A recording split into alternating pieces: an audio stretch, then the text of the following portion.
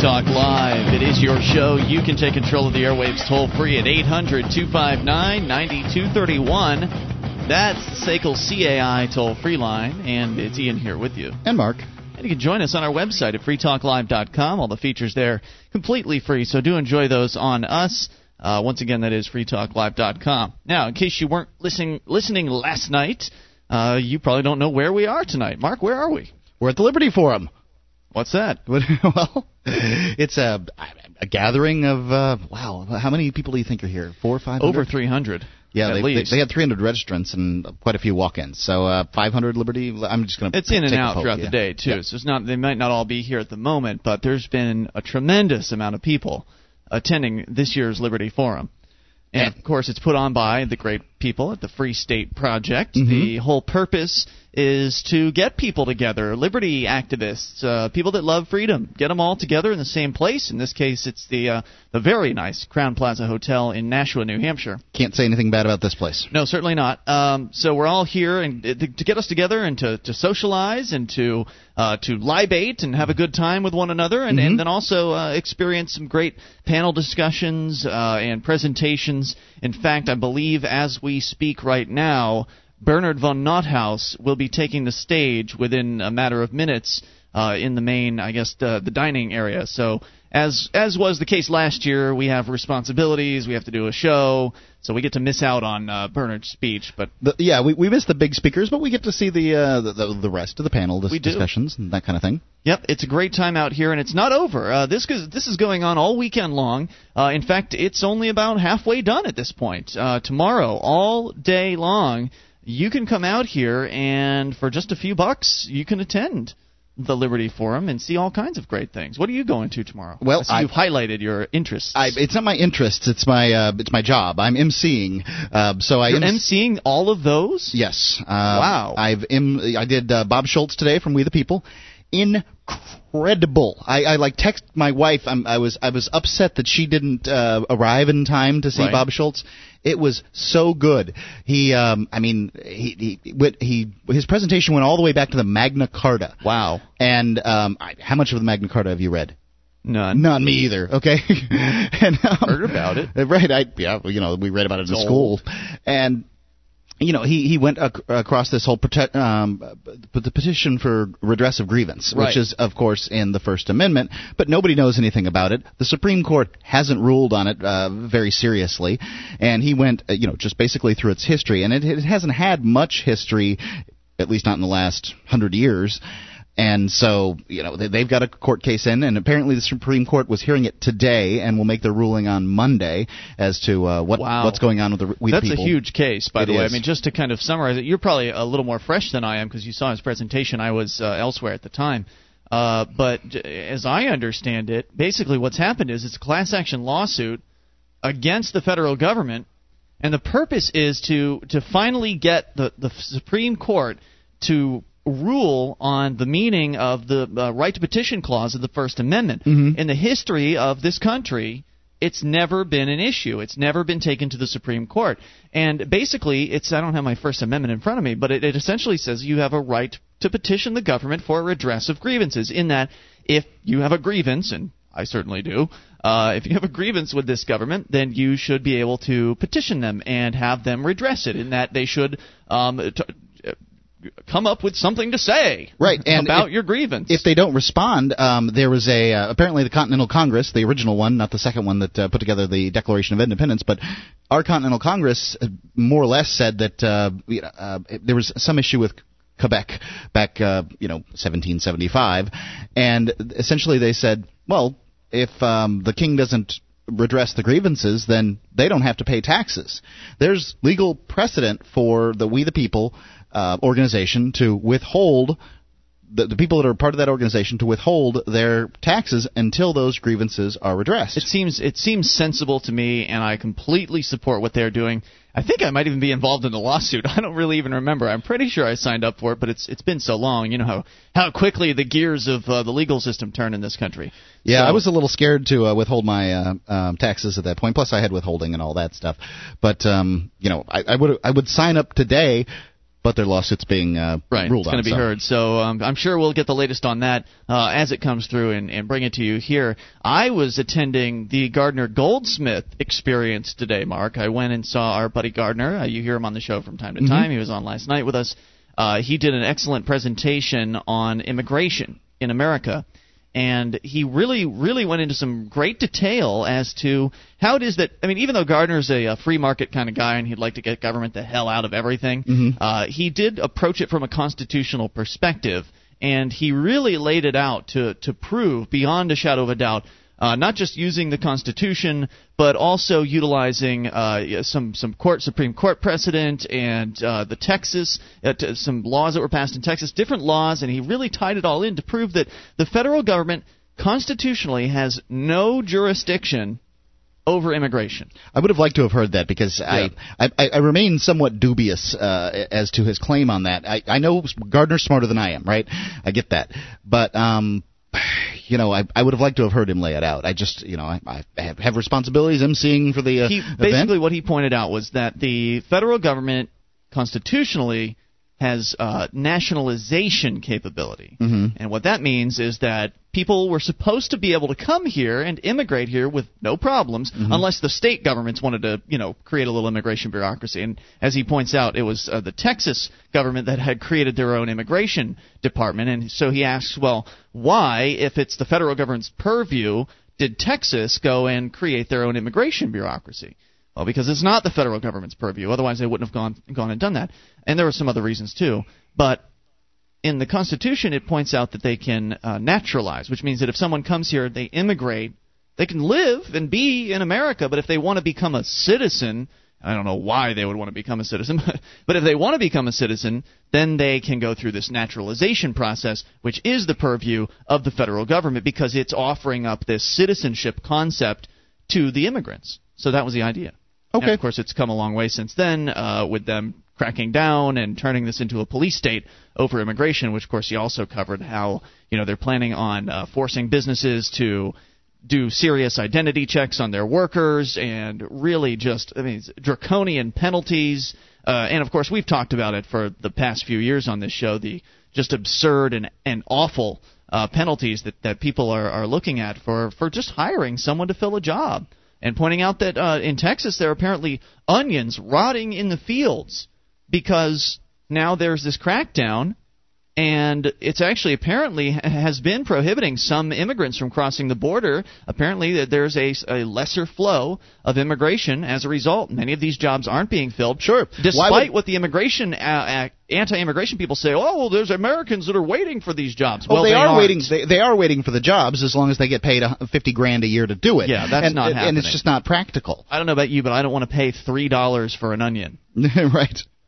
So that's what's going to happen. Anyway, he did a great job, and I don't know if he'll be by later tonight. Of course, as always, we're going to try to pull in as many guests as possible. Right. I also emceed for Peter Bagg, who's he's a cartoonist for Reason Magazine, and I did Thomas Edlum, who is going to be on the show. We're going to talk to him. Now, who's Thomas Edlum? That gentleman right over there. I see him there. I'm asking for the benefit of the listeners. Well, he's a former talk show host, and he has a couple of websites, andywar.com. And, cool. Yeah. So we're going to talk to him. Andywar.com is a huge website.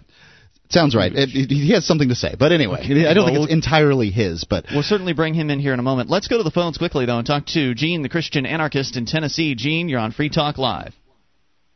Oh, hi there. I'm glad to hear Bob Schultz is doing well. I'm on that petition myself, and I met him once in Reno. He's a great guy. Excellent, Gene. What's on your mind tonight?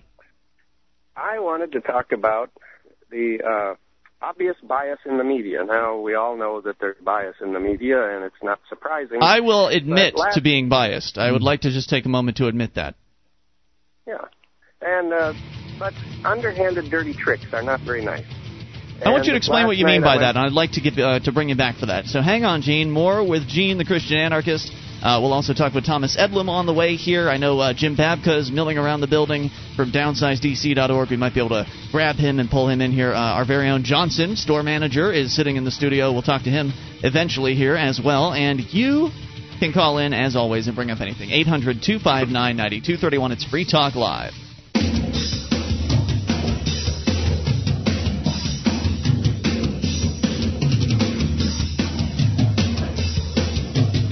Talk Live, your show. You can take control of the airwaves toll-free at 800-259-9231. That's the SACL CAI toll-free line. Bring up whatever's on your mind. Even though we're live from the Liberty Forum, the 2008 New Hampshire Liberty Forum, it's still your show, and you can still always bring up anything. So once again, that's 800-259-9231. Join us on our website at freetalklive.com. All the features there we give away. So those features include, by the way, archives. If you've missed a moment of the show, just go and grab it for free. freetalklive.com. And your mattress was likely manufactured using all kinds of disturbing chemicals. Does that bother you? Well, it bothers some scientists, especially in the case of young children. Savvy Rest mattresses are made of 100% natural latex rubber, organic wool, and organic cotton. Try their crib mattresses, too. That's SavvyRest.com. For the sleep you've been dreaming of, SavvyRest.com. We go back to Gene, the Christian anarchist in Tennessee. Gene, who had a thing or two to say about the media and bias, so go for it. And nasty tricks, and that's the part that I don't like. Last night I went on the ABC News website, and they had the story about the caucus, of course. And they have a thing where you can post your comments. And there were several comments there, I think about 40 or so. And only a couple Ron Paul supporters. I thought, well, gee, that's kind of funny, because usually there's a lot of Ron Paul supporters that post comments. And you have to be registered to post. And, of course, I'm registered as Christian anarchist. I went on there and I posted a very simple little Ron Paul thing, because I think going from 2% to 10% in a matter of a week is pretty darn good. Yeah, I would say. I put on there, go Ron Paul, the only honest man in this race. That's all. That was my post, and I put it on there, and I refreshed the page, and there it was, and I refreshed the page again, and it was gone. Wow. So, whoa, man, they deleted that fast. So then I just went ahead and I posted it again, the exact same message. I refreshed the page a couple of times, and it was still there. So come back a couple hours later, check the messages, it's gone again. So now I'm angry. It's such a shame. This is the same organization that, on one hand employs John Stossel, which is great, and they deserve credit for that. But then on the other hand, when John Stossel did an hour-long interview with Ron Paul, they elected to not put it on the airwaves. They only released it on the Internet. And, it got some views online, obviously, but the television audience, many of whom probably don't really get on the Internet very often, were, as a result, completely unexposed to Ron's message. So there's definitely some shenanigans going on behind the scenes. So anyway, a few hours later, I get online, I see my message is gone again. So I posted it a third time. This time I put on there, right after I posted the same message, I said, P.S., this is the third time I've posted this message. The first two times were deleted. I said, what's up? That one stayed on for a little while, and I went back and checked it a few hours later, and that one was gone. And not only that, as I was looking back through the messages, I saw a few of the other Ron Paul messages that were allowed to stay on there by whoever were also deleted. So it makes it look like everybody posting on ABC News is for Romney and Huckabee and all this stuff. And in reality, what they're doing is they're deleting the Ron Paul posts just about as fast as they can get them on there. That's despicable. Gene, thanks for bringing that up tonight, and thank you for the call. 800-259-9231. The establishment media just doesn't want Ron Paul to even have a shot. Well, and let's bring another member of the media in here. His name is Thomas Edlum. We'll call him Tom. Tom, welcome to Free Talk Live. How are you tonight, sir? I'm all right, but how dare you call me a member of the media? Well, you said you work for a radio company. I do, and I, of course, I'm a writer as well for LouRockwell.com. I love LouRockwell.com. And Pro Libertate. So excellent. So I mean, just hearing Gene's comments there a moment ago, how do you feel about that? I mean, do you experience, in the organizations you work for? I know you work for a large radio syndicator. Do you experience sort of that sort of backhanded, behind-the-scenes manipulation? Do you see any of that going on? Oh, well, big time. I mean,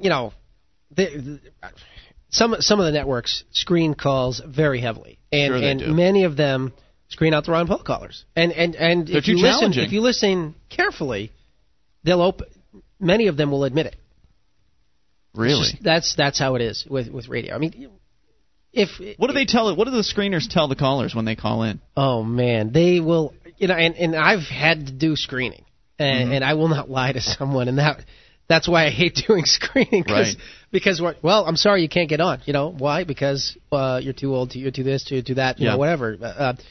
But they will just use any excuse to get not let them on the air. I mean, and it's interesting if you meet the demographic, if you want to talk about the subject that they want you to talk about on most of their major radio talk shows, whether they be metropolitan or national, they'll let you on right away. They'll let you on right ahead of the queue. It's not like you sit in line. It's not first come, first serve. Yeah, it's not like that voice queue, like in voicemail. Your call will be answered in the question order it was answered. No, that's not the way it is. All right, not in talk radio. Sure. Well, now that's understandable. I mean, for instance, we here on Free Talk Live, it's an open phones policy. Anyone can call about virtually anything. We do have an age requirement that we from way back. We don't really get that. What are you talking about? We used to have a 16 and up policy when we were on the FM station. We never had that policy. We never had that? Nope. Sorry, never. Not on this show. That was the show that came before us. They had a 25 and up policy. Anyway, we let anybody on as long as they're going to be FCC compatible. We'll certainly let them on to talk. But the restrictions from these other shows, I mean, I understand taking calls in certain order because if you're on one topic and you've got 5 callers on that topic, obviously you don't want to change to a different topic unnecessarily. So there's something to be said for structure, but at the same time, exclusion is another issue, and that's what these people are doing. If you want to get on and stroke Sean Hannity's ego, they're going to let you on. But if you want to challenge him and you sound intelligent, you're a great American, Ian. You're a great American. You're a great American. Oh, that's what they call. That's what they say to Sean. I'm so unfamiliar with this product. Well, that's to your credit. So it's that's just how it is in most of the talk radio world. If you can get through, you're lucky to even get on. And they ask you so many questions. Like, they want to know everything you're going to say before you get on the air. And if you start to deviate, they'll drop your call, right? If you get on and then you start to bring up something different, there's a chance you might just get dumped. It depends. And, it makes it difficult if you start to deviate during the call. If you get into it and then you start to deviate, it's tough to during live radio. Sure. It really is. I mean, occasionally, if you listen to someone like Bill O'Reilly, he'll cut someone off and say, well, you lied and you're to the screener. Yeah. He'll say that. Who's usually making the decision to dump on a major talk show like that? Is it the host himself hitting the button, or is he signaling, or is the producer just on his own deciding what is and what is not appropriate? The producer makes the call, makes the decision. Got it. So he just works close enough with a guy often enough to know what he wants and what he doesn't. Yes. And then, of course, before you could even get dumped by the producer, you have to pass the call screener. And the call screener is probably the toughest one to get by.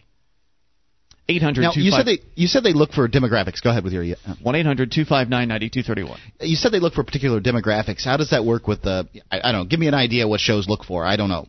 I didn't know that they were looking for demographics like that, and I've only called a few shows. I'm not willing to wait a long time on the air, on the phone, so I don't call like the daytime talkers.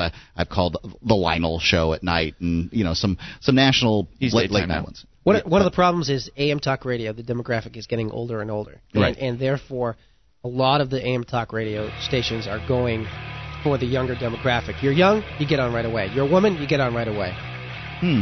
The toll-free number here is 800-259-9231. And if you're a woman, you get on right away. Well, that is actually one of the rules here on Free Talk Live for the most part. 800-259-9231. More with Tom Edlum, author, radio man, general media expert, I guess. More coming up. You can take control. Bring up anything. It is your show. Free Talk Live from the Liberty Forum.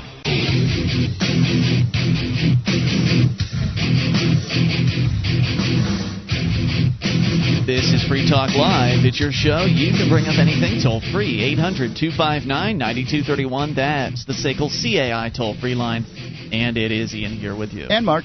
1-800-259-9231. Join us on our website at freetalklive.com. The features there we give away, and those features include the bulletin board system. Over 300,000 posts for you to surf around through. Serious issues and fun stuff. You'll find it all, and it's all for free at bbs.freetalklive.com. That is bbs.freetalklive.com. Once again, broadcasting live for night 2 of 3 from the New Hampshire Liberty Forum in beautiful Nashua, New Hampshire. It's a little chilly outside, but nice and toasty warm here in the hotel. Still not too late for you to come out and join the fun.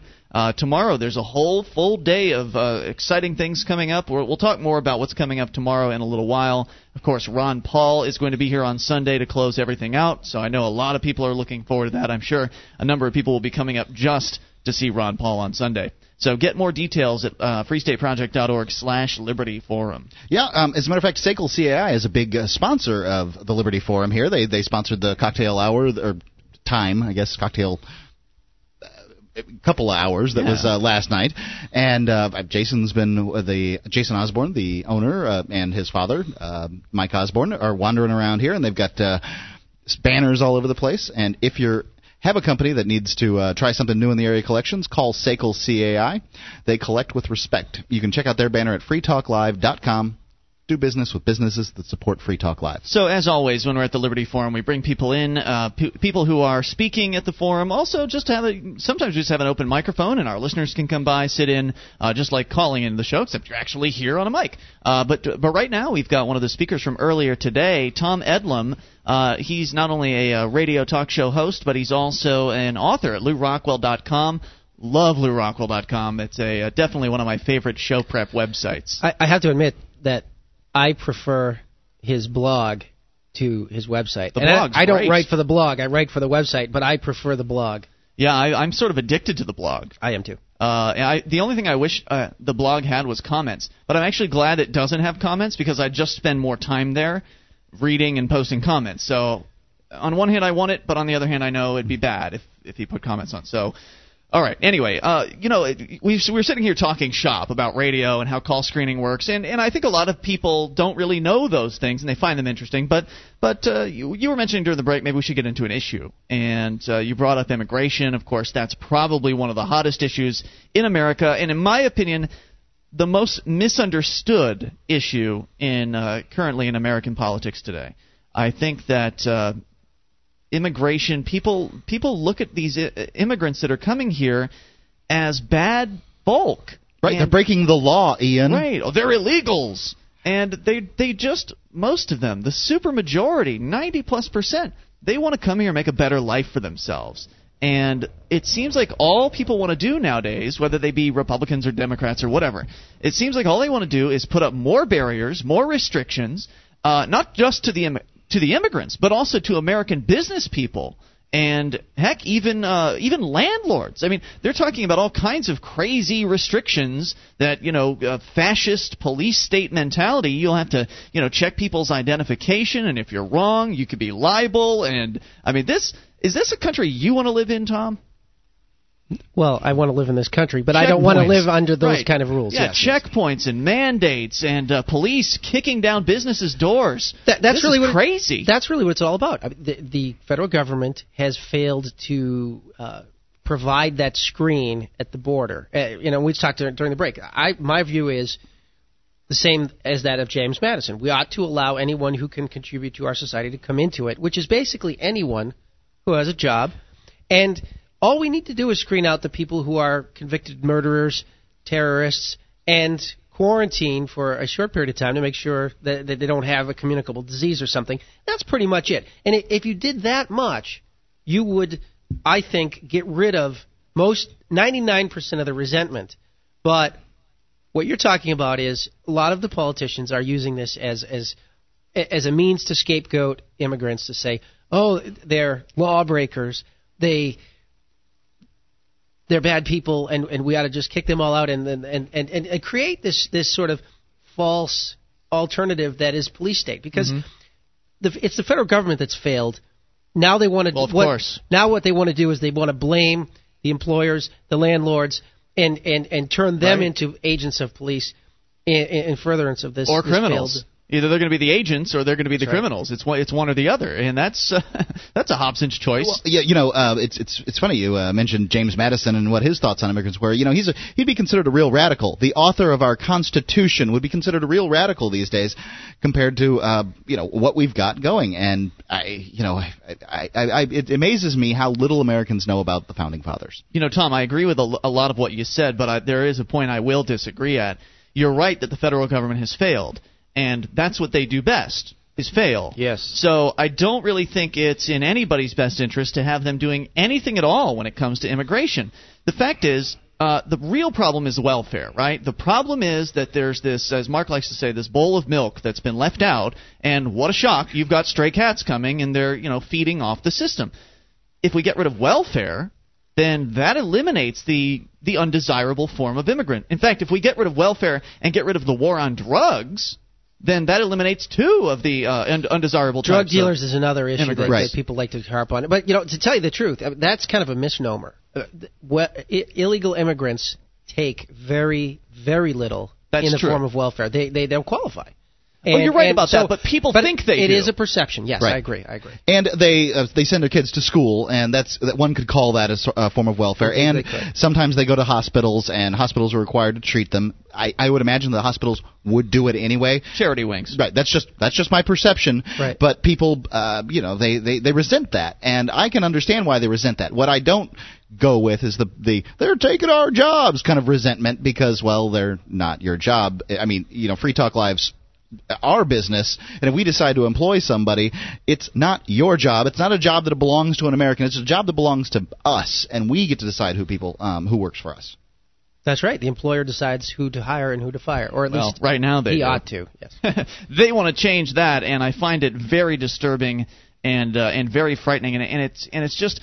It's such an important issue because people just have so many misconceptions like, they're coming here to take our jobs. Gardner Goldsmith did a great presentation earlier today addressing that, and it's just absolute nonsense. There's no finite supply of jobs. People that believe that to be the case, they just don't understand economics. More people coming in doing work for a small amount of money is good because then the products cost less. We all have more money in our pocket to spend and save or whatever, and make our lives better. But if we're forced to subsidize American jobs with by keeping people out of this country, that's going to raise prices and lower the standard of living for every American. Right.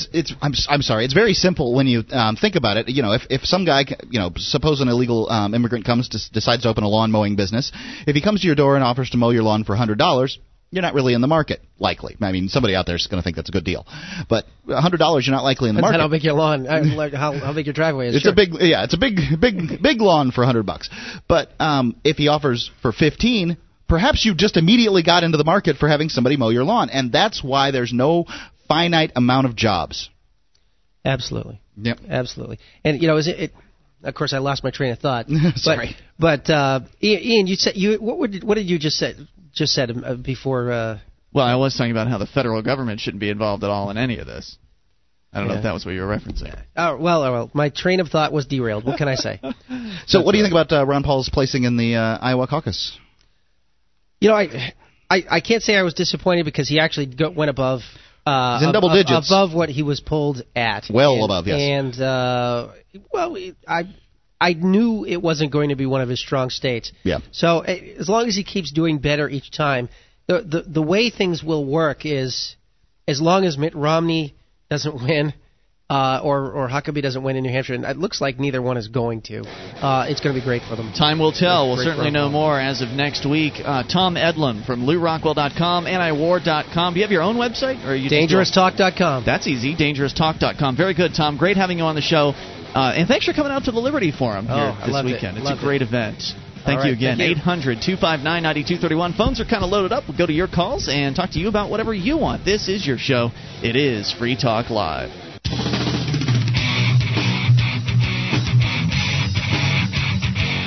This is Free Talk Live. It's your show. You can bring up anything toll-free at 800-259-9231. That's the SACL CAI toll-free line, and it is Ian here with you. And Mark. And Nick sitting in. Nick sitting in here on microphone number 3. Of course, as you know, he co-hosts with us during the week usually. And, of course, he's also a member, not a Free State Project member, but an activist, a New Hampshire native, and the host, one of the hosts of Free Minds TV, which you can see at freemindstv.com. Great little public access show done here in our home area of Keene, New Hampshire. So, Nick, you just arrived at the Liberty Forum today, I believe. I did. I arrived this afternoon, and we're not doing Free Minds TV this afternoon, but we're having a camera come up tomorrow morning, and we'll probably catch quite a bit of good footage throughout the day tomorrow. Excellent. So. Some interviews and that sort of thing, I imagine?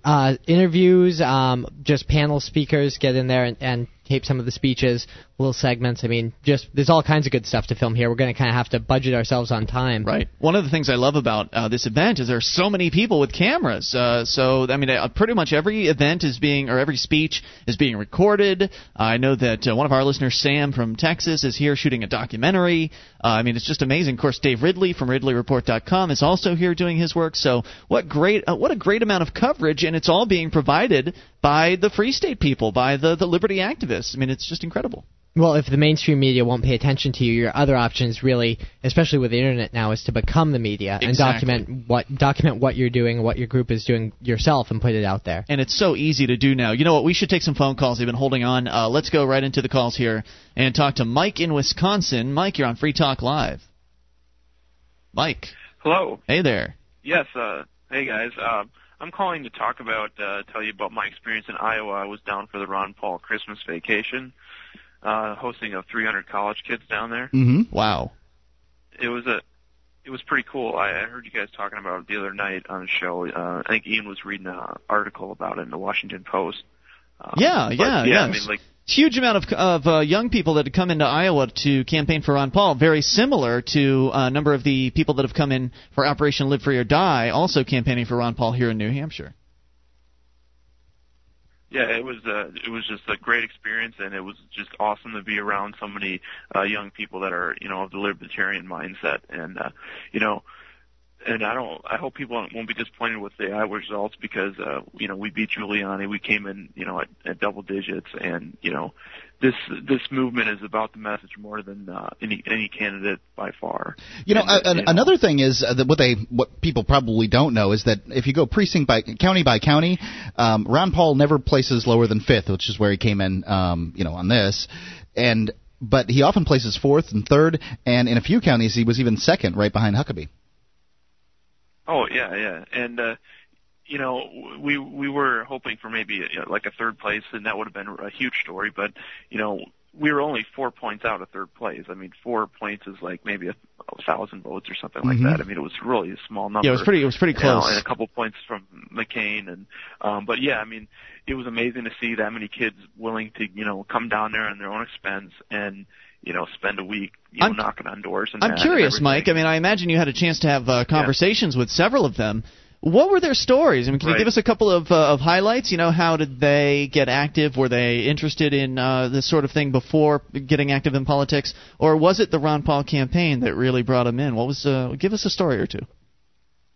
Well, a lot of the people I talked to were LP members. Some of them were actually weren't really involved in politics at all, and then they stumbled across Ron Paul on a YouTube video or something, and they're like, wow, this guy's different than the typical establishment that you see in both parties, and that's what got them involved. And there's even some Democrats in that that were there, and we're kind of getting sick of the Democratic Party, and it was a great thing to see that none of the other campaigns were able to do this, and they don't have the grassroots effort. I mean, I know Mitt Romney's campaign was trying to get kids down there, and I have a couple of friends that were down there for that.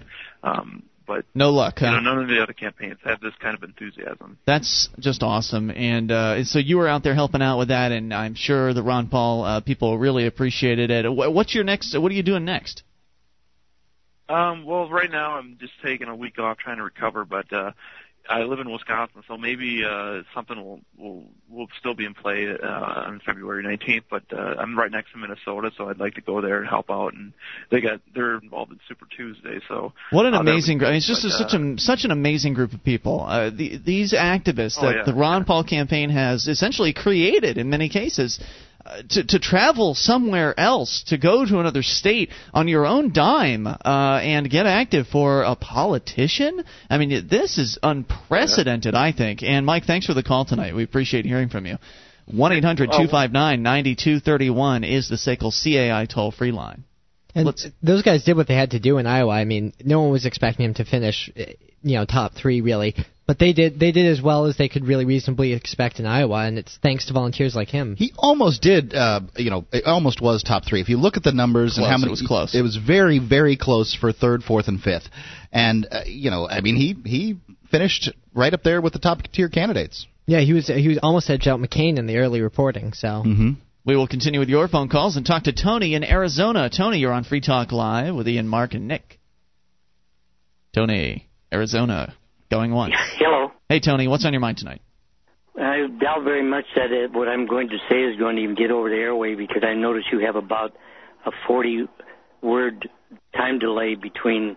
You must be listening on the internet. No, that's just the encoding delay. But what's on your mind tonight, Tony? Well, it started in 1937 in Cleveland, Ohio, the Holiday Hotel, where I inadvertently was taken by a party that told me to wait in the car, and I walked in where he went in, and I overheard a conversation at a meeting that they were going to control every American's movement by taxing their heartbeat. Taxing their heartbeat? In 39? Yes.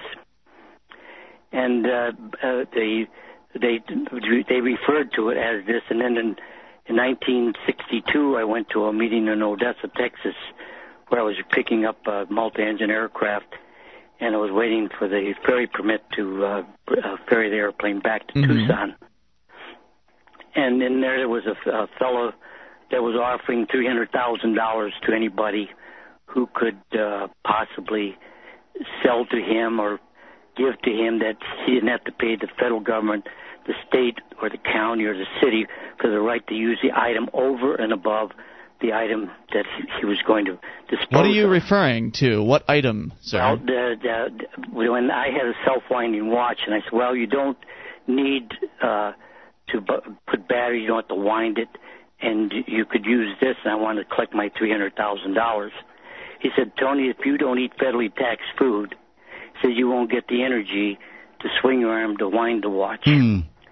And the party that I witnessed at this meeting was in a wheelchair, and I was looking at him from the back. So you're saying that, let me see if I understood this. Now hold on a second there. It's kind of hard for me to follow. You're saying you happened to encounter someone who told you better eat federally taxed food or you won't be able to wind your watch? Right. There's 281 federal taxes on a slice of bread.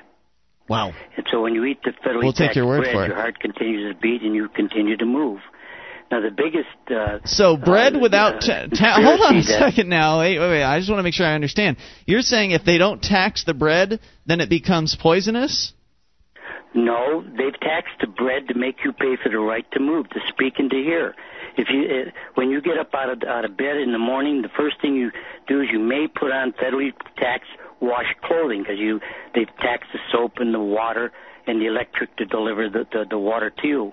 Then you go to the refrigerator that's federally taxed, and you open the door with the federally taxed energy. Right, Tony, I see where you're coming from. You're saying that taxes are they're intrinsic in everything. Invasive. And that we deal with in our daily lives, and I completely understand that part. Why did you think we weren't going to let you on the air? That's what I want to know. Your right to life, liberty, and the pursuit of happiness. Now it's a fee for the right to life, liberty, and the pursuit of happiness. Right, yes, we are in complete agreement with that. Now, Tony, the federal government from taxing exports. What I want to know is why you thought we weren't going to let you on the air. Right, I don't think this is going to go out, and people are going to hear this. Yeah, well, why do you think that? I can tell you our Bilderberger masters won't like it. Yeah, well, see, this actually started with Abraham Lincoln. Yeah, did it? Well, we don't have time for a history lesson, Tony. But why do you think we wouldn't let you on the air? Tony, you either answer the question or we will let you go. Why do you think we wouldn't let you on the air? Because of the censorship of the media and the times that I've heard of a minister who was bringing out the truth about 9/11. Well, I'm happy to prove you wrong, Tony, because we did let you go on the air. In fact, you were on the air on dozens of radio stations and the internet feed and everything. So thanks for the call tonight. And well, while he's a little paranoid and maybe a crackpot, he's right. He is right about the taxes. The bread is evil. Yep, this is your show. Hour 2's coming up. We're live from the Liberty Forum, and you, as always, can bring up anything. It's Free Talk Live.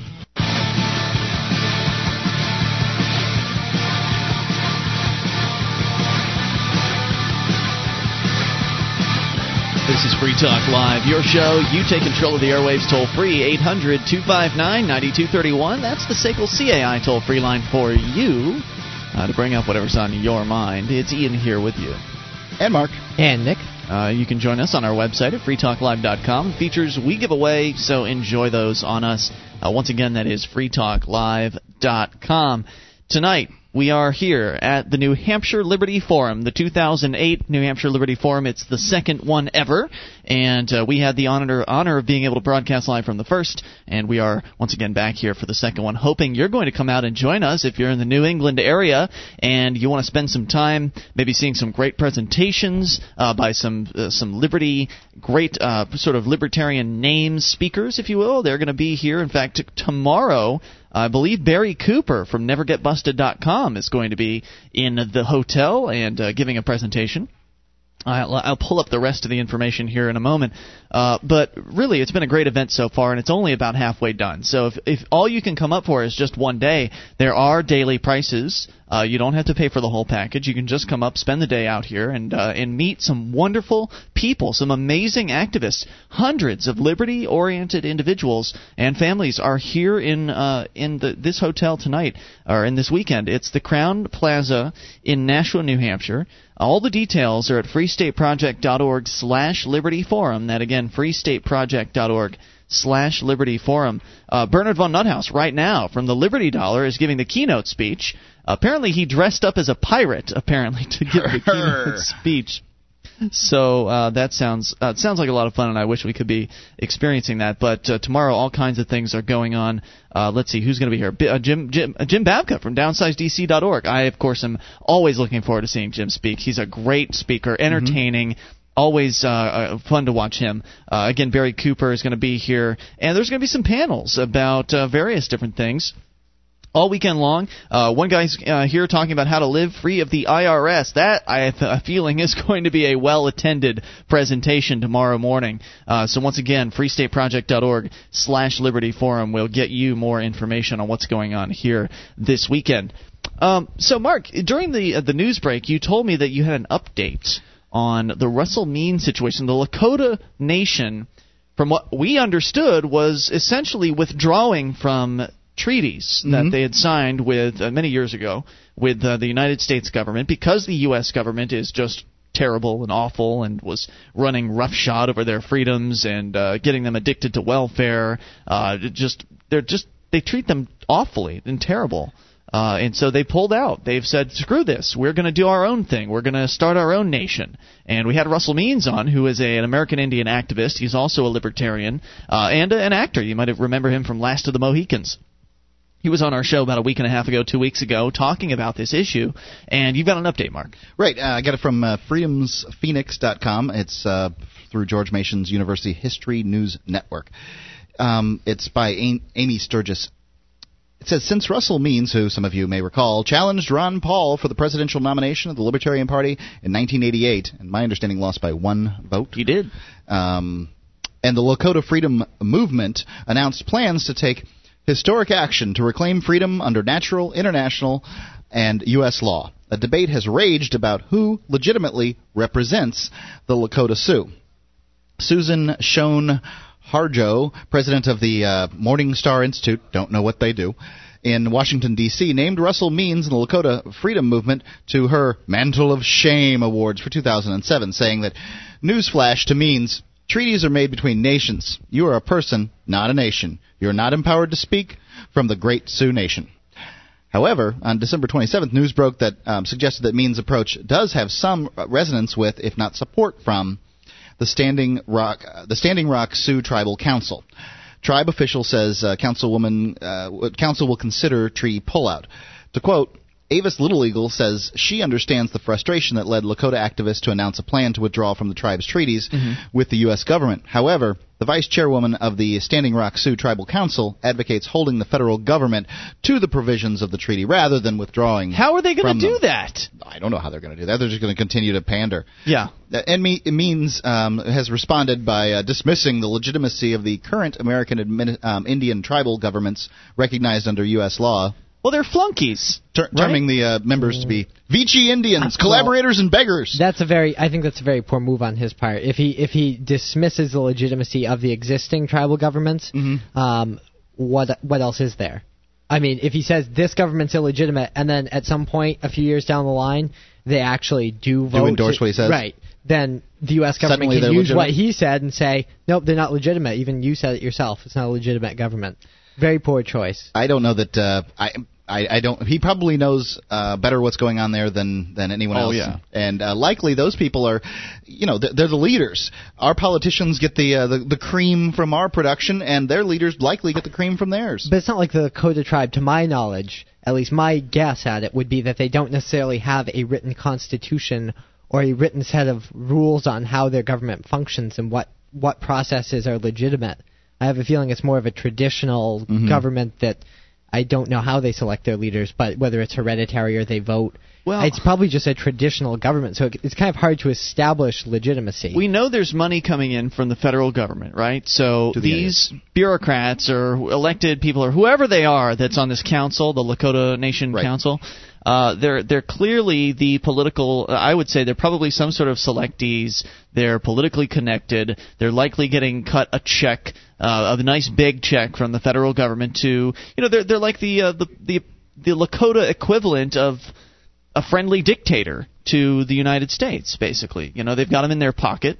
They're going to jump through whatever hoops the U.S. demands because they're getting rich off of impoverishing their people.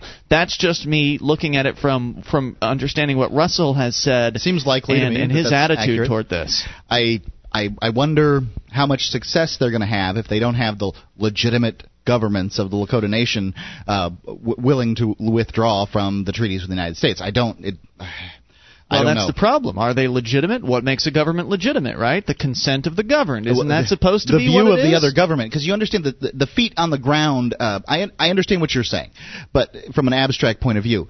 But if I'm currently in the Lakota Nation and I say, well, I'm part of this Lakota Nation too. I'm renouncing my United States citizenship and I'm going to be part of this. And then I get pulled over going 70 and a 60 by a police officer, South Dakota Highway Patrol, and they say license and registration. I say, I'm part of the Lakota Nation. I burned my driver's license, and I wouldn't give it to you anyway, piggy. Now, begone. No one said it'd be easy. Things are going to go really poorly for me. Well, again, it's not going to be a walk in the park either way. Right, but this isn't a secession. It's a withdrawal from a treaty. So the matter of legitimacy counts. Tell that to the Highway Patrol guy. This has nothing to the strategy they're taking with the withdrawal as a sovereign nation from a treaty.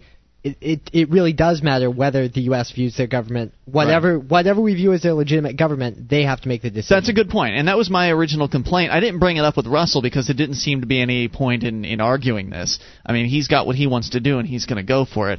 But the issue is the nation. The woman in the quote early in the article said, well, Russell he's a person, he's not a nation. Well, what is a nation anyway? Doesn't exist. Right, it's a concept. It's nothing more than an idea.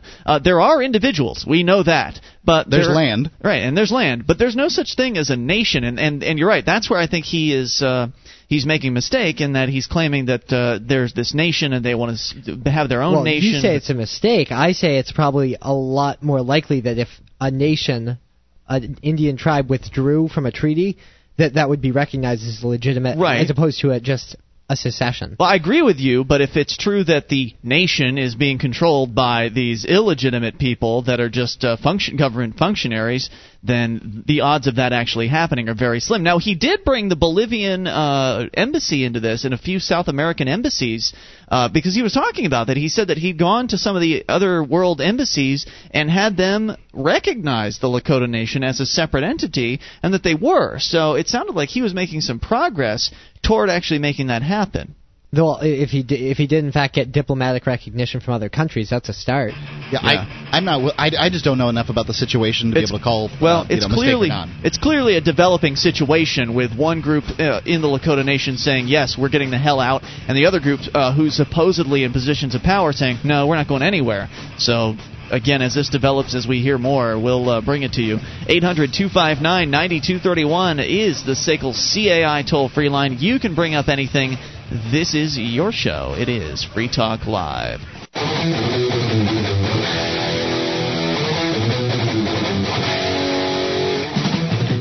This is Free Talk Live, your show. You can take control of the airwaves toll-free at 800-259-9231, the SACL CAI toll-free line. 1-800-259-9231. You can join us on our website at freetalklive.com. All the features there completely free, so do enjoy those on us. Again, that is freetalklive.com. We are here at the New Hampshire Liberty Forum in Nashua, New Hampshire, which is an amazing event where hundreds of liberty-oriented people get together all in the same hotel. It's convention style. And they meet up with one another. They get together. They socialize. There are all kinds of presentations. There are speakers. There are keynote speakers right now. Bernard von Nothaus from the Liberty Dollar is currently giving the keynote speech for tonight to a very large crowd. And everybody's enjoying their dinner while we sit here doing a radio broadcast. But somebody's got to do it. So, of course, here we are. And I know that, Mark, you're going to line up some people for a little bit later on in the show. Hopefully we'll have them come by once they get done with their dinner. In the meantime, we're taking your calls, as always, at 800-259-9231. To learn more about the Liberty Forum, go to freestateproject.org/Liberty Forum, and you can definitely get some more information there and find out what the rates are for the individual days. You can just come out for Sunday if you want. Come out tomorrow. Sunday, Ron Paul is going to be the closing speaker, and I know there's going to be a number of people that are going to be here just to see that happen because he's Ron Paul. I mean, he's a phenomenon. It amazes me how many families are here, women, children, the whole thing. I'm surprised. I usually expect these to be mostly male events, but not so much here. We were talking a moment ago about the Lakota Nation and the sort of functionary bureaucrats that are allegedly in charge over there, and really it sort of all ties into the idea that government people love their power and they have no intention of giving it up at all. In fact, I've got a great story that'll bring that point right to the forefront. From Anderson, Indiana. Though a new Anderson mayor has been inaugurated, the man he replaced says he's not officially acknowledging the change, citing a lawsuit questioning the election winner's residency. Ex-Mayor Kevin Smith on Tuesday issued a statement contending it's his constitutional duty to keep claiming the office until the lawsuit, which alleges new Mayor Chris Ackman wasn't an Anderson resident for a required period before the election, is adjudicated. Now, wouldn't it be the Division of Elections or bureaucracy of elections responsibility to vet candidates for election and say, yes, Mark, you've lived here long enough, so you can run for office? Don't you think that'd be their responsibility? Why does the ex-mayor have to be the one to bring the lawsuit in this case? Well, he's probably the lame duck mayor, not exactly the ex-mayor, but I would say that, yeah, it falls into their purview. Right. Well, what he is he's a power-mad sicko, and he wants to hold on to his government office as long as he possibly can. Wednesday morning, a judge sent the lawsuit to the Indiana Supreme Court, asking it to appoint a special judge to the case. Ackman, who was sworn in Tuesday, has assumed the mayor's duties and has moved into the mayor's official office. But Smith, the former mayor, says he'll still claim the title of mayor until the lawsuit is revoked. So by the process, the way the system works, this man, the new guy, is the mayor. He's going to work, he's going to the office, he's acting as mayor, but this other guy's out there essentially yelling from, outside of the fence. From the saying, sidewalk, I'm the mayor! Hey, it's still me! I've got a lawsuit and I'm important! So now, I'm interested. He's saying he's not going to abdicate or whatever. Is he going to try? I mean, is he going to try to take the office? To come into the office? Is security going to have to escort out the lame duck mayor and say, sorry, sir, you're going to have to leave? It may come to that. It's very odd. Apparently, this is Smith, who's the former mayor, says, given the obvious potential for a vacancy in the office of mayor, I am announcing that I have not and will not be surrendering the office of mayor pending a determination by the courts. So he's basically saying, I still have my throne, and I'm not going anywhere. I guess it comes down to what the men with guns believe. I mean, who does the police department believe? Because they got to kick one guy out or the other or both. Officer, arrest that man. Officer, arrest that man. It's going to be very interesting. The plaintiff's attorney in this case says that Smith intends to rule from exile, but not to interfere with city business. He's a freaking mayor. Who cares? Hilarious. But really it goes to show. I mean, you're saying he's a freaking mayor as though it's no big deal. But for him, That's all the power he's ever accumulated. And bureaucrats... It's his. He deserves it. Right. Bureaucrats are really into their power, so they do their best to withhold as much of it as possibly as long as they possibly can, and then they try their best to expand it. It sounds to me like he's just holding on to the title. If he's not going to interfere with city business but rule from exile, it sounds like he's just claimed the title, and maybe he'll show up at some ribbon cuttings, because where we live in Keene, the mayor is sort of a figurehead more so than anything else. He's the official ribbon cutter. Right, so he'll go and he'll appear at things as the mayor, and he'll do things, and so maybe he'll show up, and then there'll be a little conflict. Maybe there'll be some fisticuffs. But now that would be fun. I would really enjoy. I really like it when politicians fight, and it doesn't happen often enough. Somebody gets their lapel torn, somebody gets their suit dirty. That'll be great. Well, not in our country. I think in Japan I see them getting fistfights a lot. It ends up in the papers that the parliament broke into a giant fist fight. It happens occasionally here. There was one instance in Alabama recently, as a matter of fact. Yeah, unfortunately not that often, though. Exactly. I think they should sell tickets to that stuff. I'd pay. Yeah, I absolutely would. In this case, beat the hell out of American Gladiator, I'll tell you. Interestingly enough, the lawsuit was filed on behalf of 5 Anderson residents, some of whom, what a shock, they happened to work in Smith's administration. So he managed to find relatives. Right, he managed to find 5 friendly bureaucrats to jump on board with this lawsuit to give it some extra legitimacy. Likely have lost their jobs. Maybe. It does say worked in Smith's administration. Achman, this is the new guy, has a home in Chesterfield, though he said he began renting a home in Anderson, which is the city he was elected in, and currently lives in that home, was living there since 2006. Said his Chesterfield home will go up for auction. I live by the letter of the law, he says. I've met and complied by every bit of that the statute relating to residency requirements. And a judge apparently last week rejected a request to issue a temporary restraining order to keep Achman from taking office Tuesday.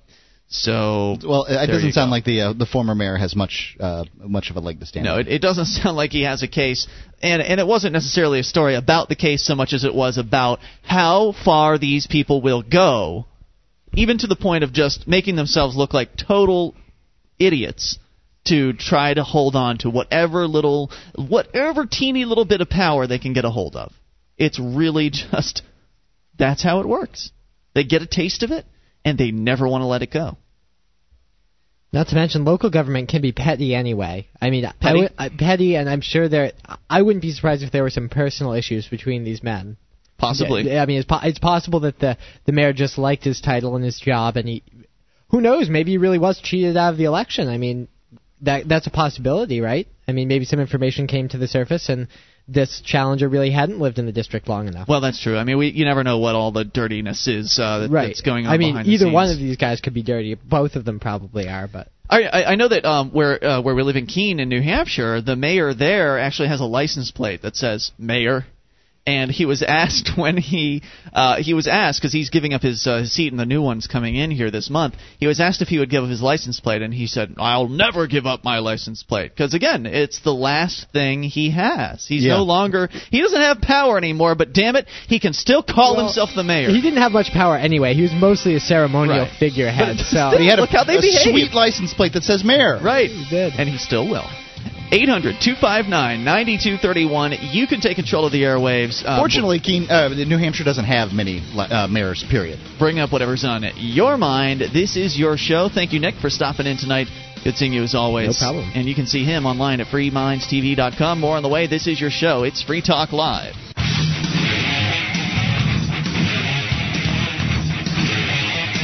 This is Free Talk Live. It's your show. You can bring up anything toll-free. 800-259-9231. That's the SACL CAI toll-free line. And it is Ian here with you. And Mark. And Johnson. 1-800-259-9231. Join us on our website at freetalklive.com. Features for free. So enjoy those on us.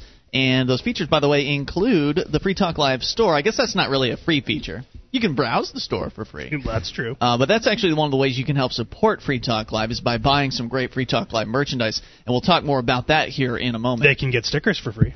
They can. That's it. And we'll talk more about that, too. How would you like to lose up to 25 pounds in just 9 days without permanently changing your diet?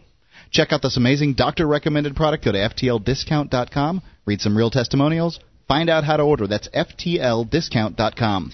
1-800-259-9231. So the Free Talk Live store, open for business 24 hours a day. Go to store.freetalklive.com. Johnson, who was formerly a co-host, still technically a co-host, but usually I'm a co-host right now. What are you talking about? Not anywhere near the studio on most nights. You currently are living down in Connecticut, right, going to school, that sort of thing. But you're still active with the show. You're our store manager. That's your full-time gig with Free Talk Live. I was learning me some more computer stuffs. Very good. And so there's great products at the store. I mean, you're adorned with them right now, as a matter of fact. You're wearing the Free Talk Live T-shirt, I see, and I believe that's a Free Talk Live I'm doing hat. what we call pimping. Looking good, too, I must say. And so you're actually here at the Liberty Forum, which we've been talking about all weekend, and we're going to be here broadcasting live tomorrow night as well. It's the 2008 Liberty Forum, brought to you by the Free State Project. People are all over the place here. Hundreds of liberty-oriented people here, all in the same hotel, meeting, having a good time together, attending panels, speakers. I think the keynote speech is over at this point. Was Bernard von Nothaus any good? Let's hear it for Bernard. Okay, we got some woos. That's a good sign. And maybe we'll drag Bernard over here again, maybe tonight or tomorrow night, because he was awfully tired when he came on last night. But you're going to be here starting, I guess, tonight, but officially tomorrow, selling Free Talk Live gear in person for the very first time ever. Right. Which should be interesting. I think people are going to like, having the ability to get stuff without shipping and to see the merchandise, actually kind of feel it. Because that's been our number one complaint, is the shipping, right? Right. Our shipping, and also I think that seeing the products in person is going to be a very different experience from those pictures that we have on the website, which aren't incredibly good. So I think it'll be a bonus there, too. Absolutely. You can feel the luxurious ring-spun cotton? Yes. Well, I already had someone comment on one of the woven beanie hat. Actually seeing that item, they were like, oh, my God, this is soft. That's the new one, The new one, yeah. Okay, I have yet to see that one myself. So I'll have to see that. And the purchaser of that beanie hat lives in San Diego, California, so that'll tell you how soft it is. I don't understand that. It's warm in San Diego. What do you need a beanie hat for unless it gets a little bit chilly, but it's nice and soft, it's comfortable, and it's one of those things that you can wear. And there's probably a few days a year where it might work.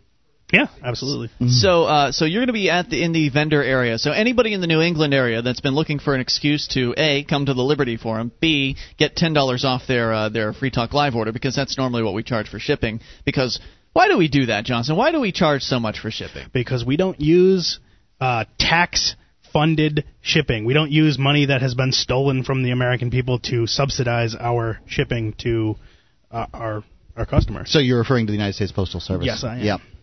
There was some debate over this. I mean, there were some of our customers that were upset. They want to pay less for shipping, but what they don't understand is that those are subsidized prices. So even though you're paying $5 for priority mail, you've already actually paid for the rest of the cost that it costs to ship that through your tax dollars. Right. And we've been debating, and we may offer the option in the future for the subsidized shipping, but we aren't going to guarantee it. Right. You're going to have to check a box that says, I agree to not get upset if this arrives mutilated, destroyed, it doesn't arrive at all. Right. I have no way of tracking this. I understand that, and I consent, and I'm cheap, and I want to save $3 or whatever it is, because it really isn't that big of a difference. Right. I'll probably make sure that we spend the money for delivery confirmation. That's what the United States Postal Service offers as its tracking option.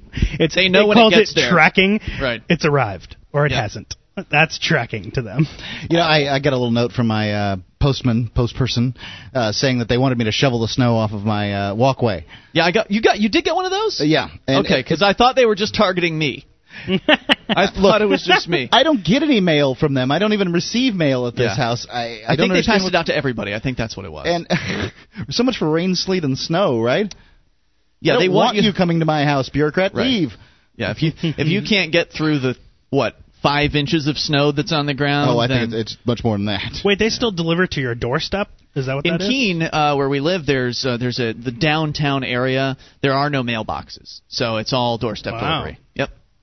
I'm surprised. So, Johnson, you said you wanted to, moving away from the store. By the way, store.freetalklive.com. Bumper stickers are here, too. They're free, of course, and they're free online as well.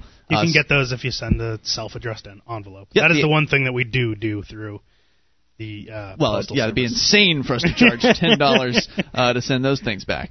Store.freetalklive.com. Place your order. Great quality merchandise. And if you don't believe us, come out here to the Liberty Forum and try it on. See for yourself.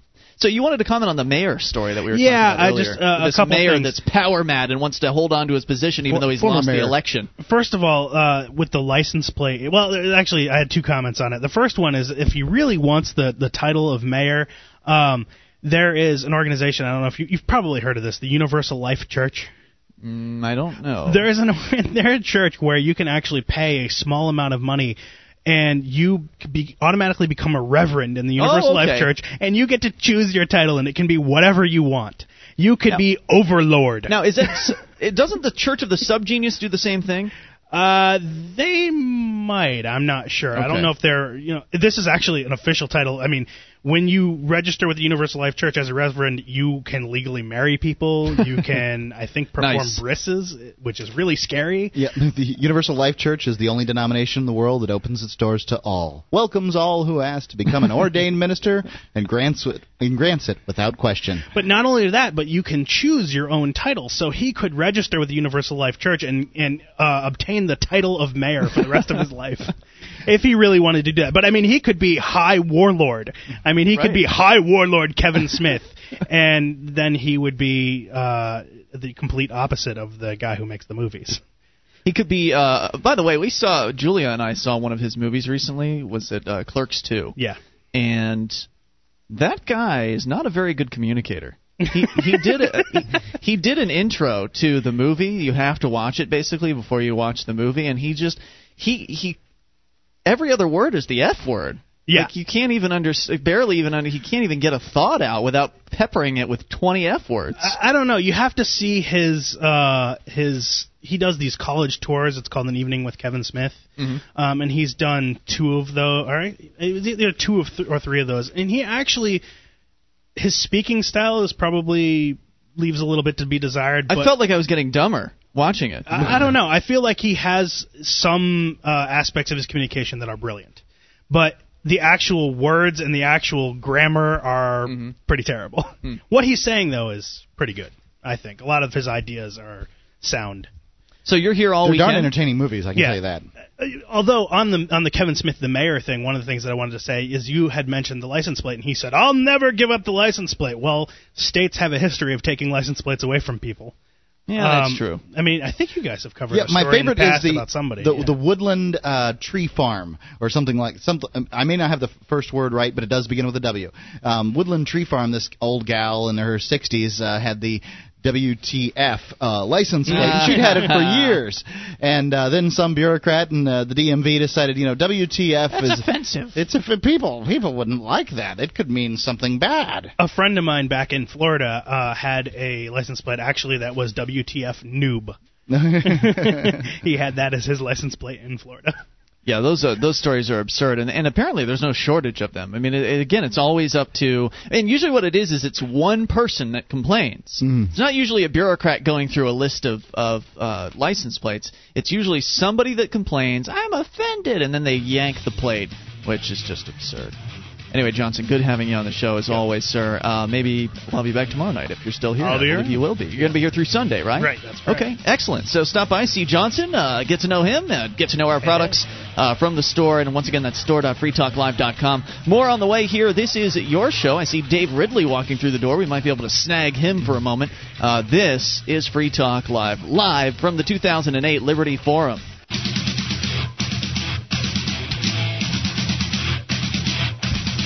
This is Free Talk Live. It's your show. You can bring up anything. The toll-free number is 800-259-9231, the SACL CAI toll-free line for you.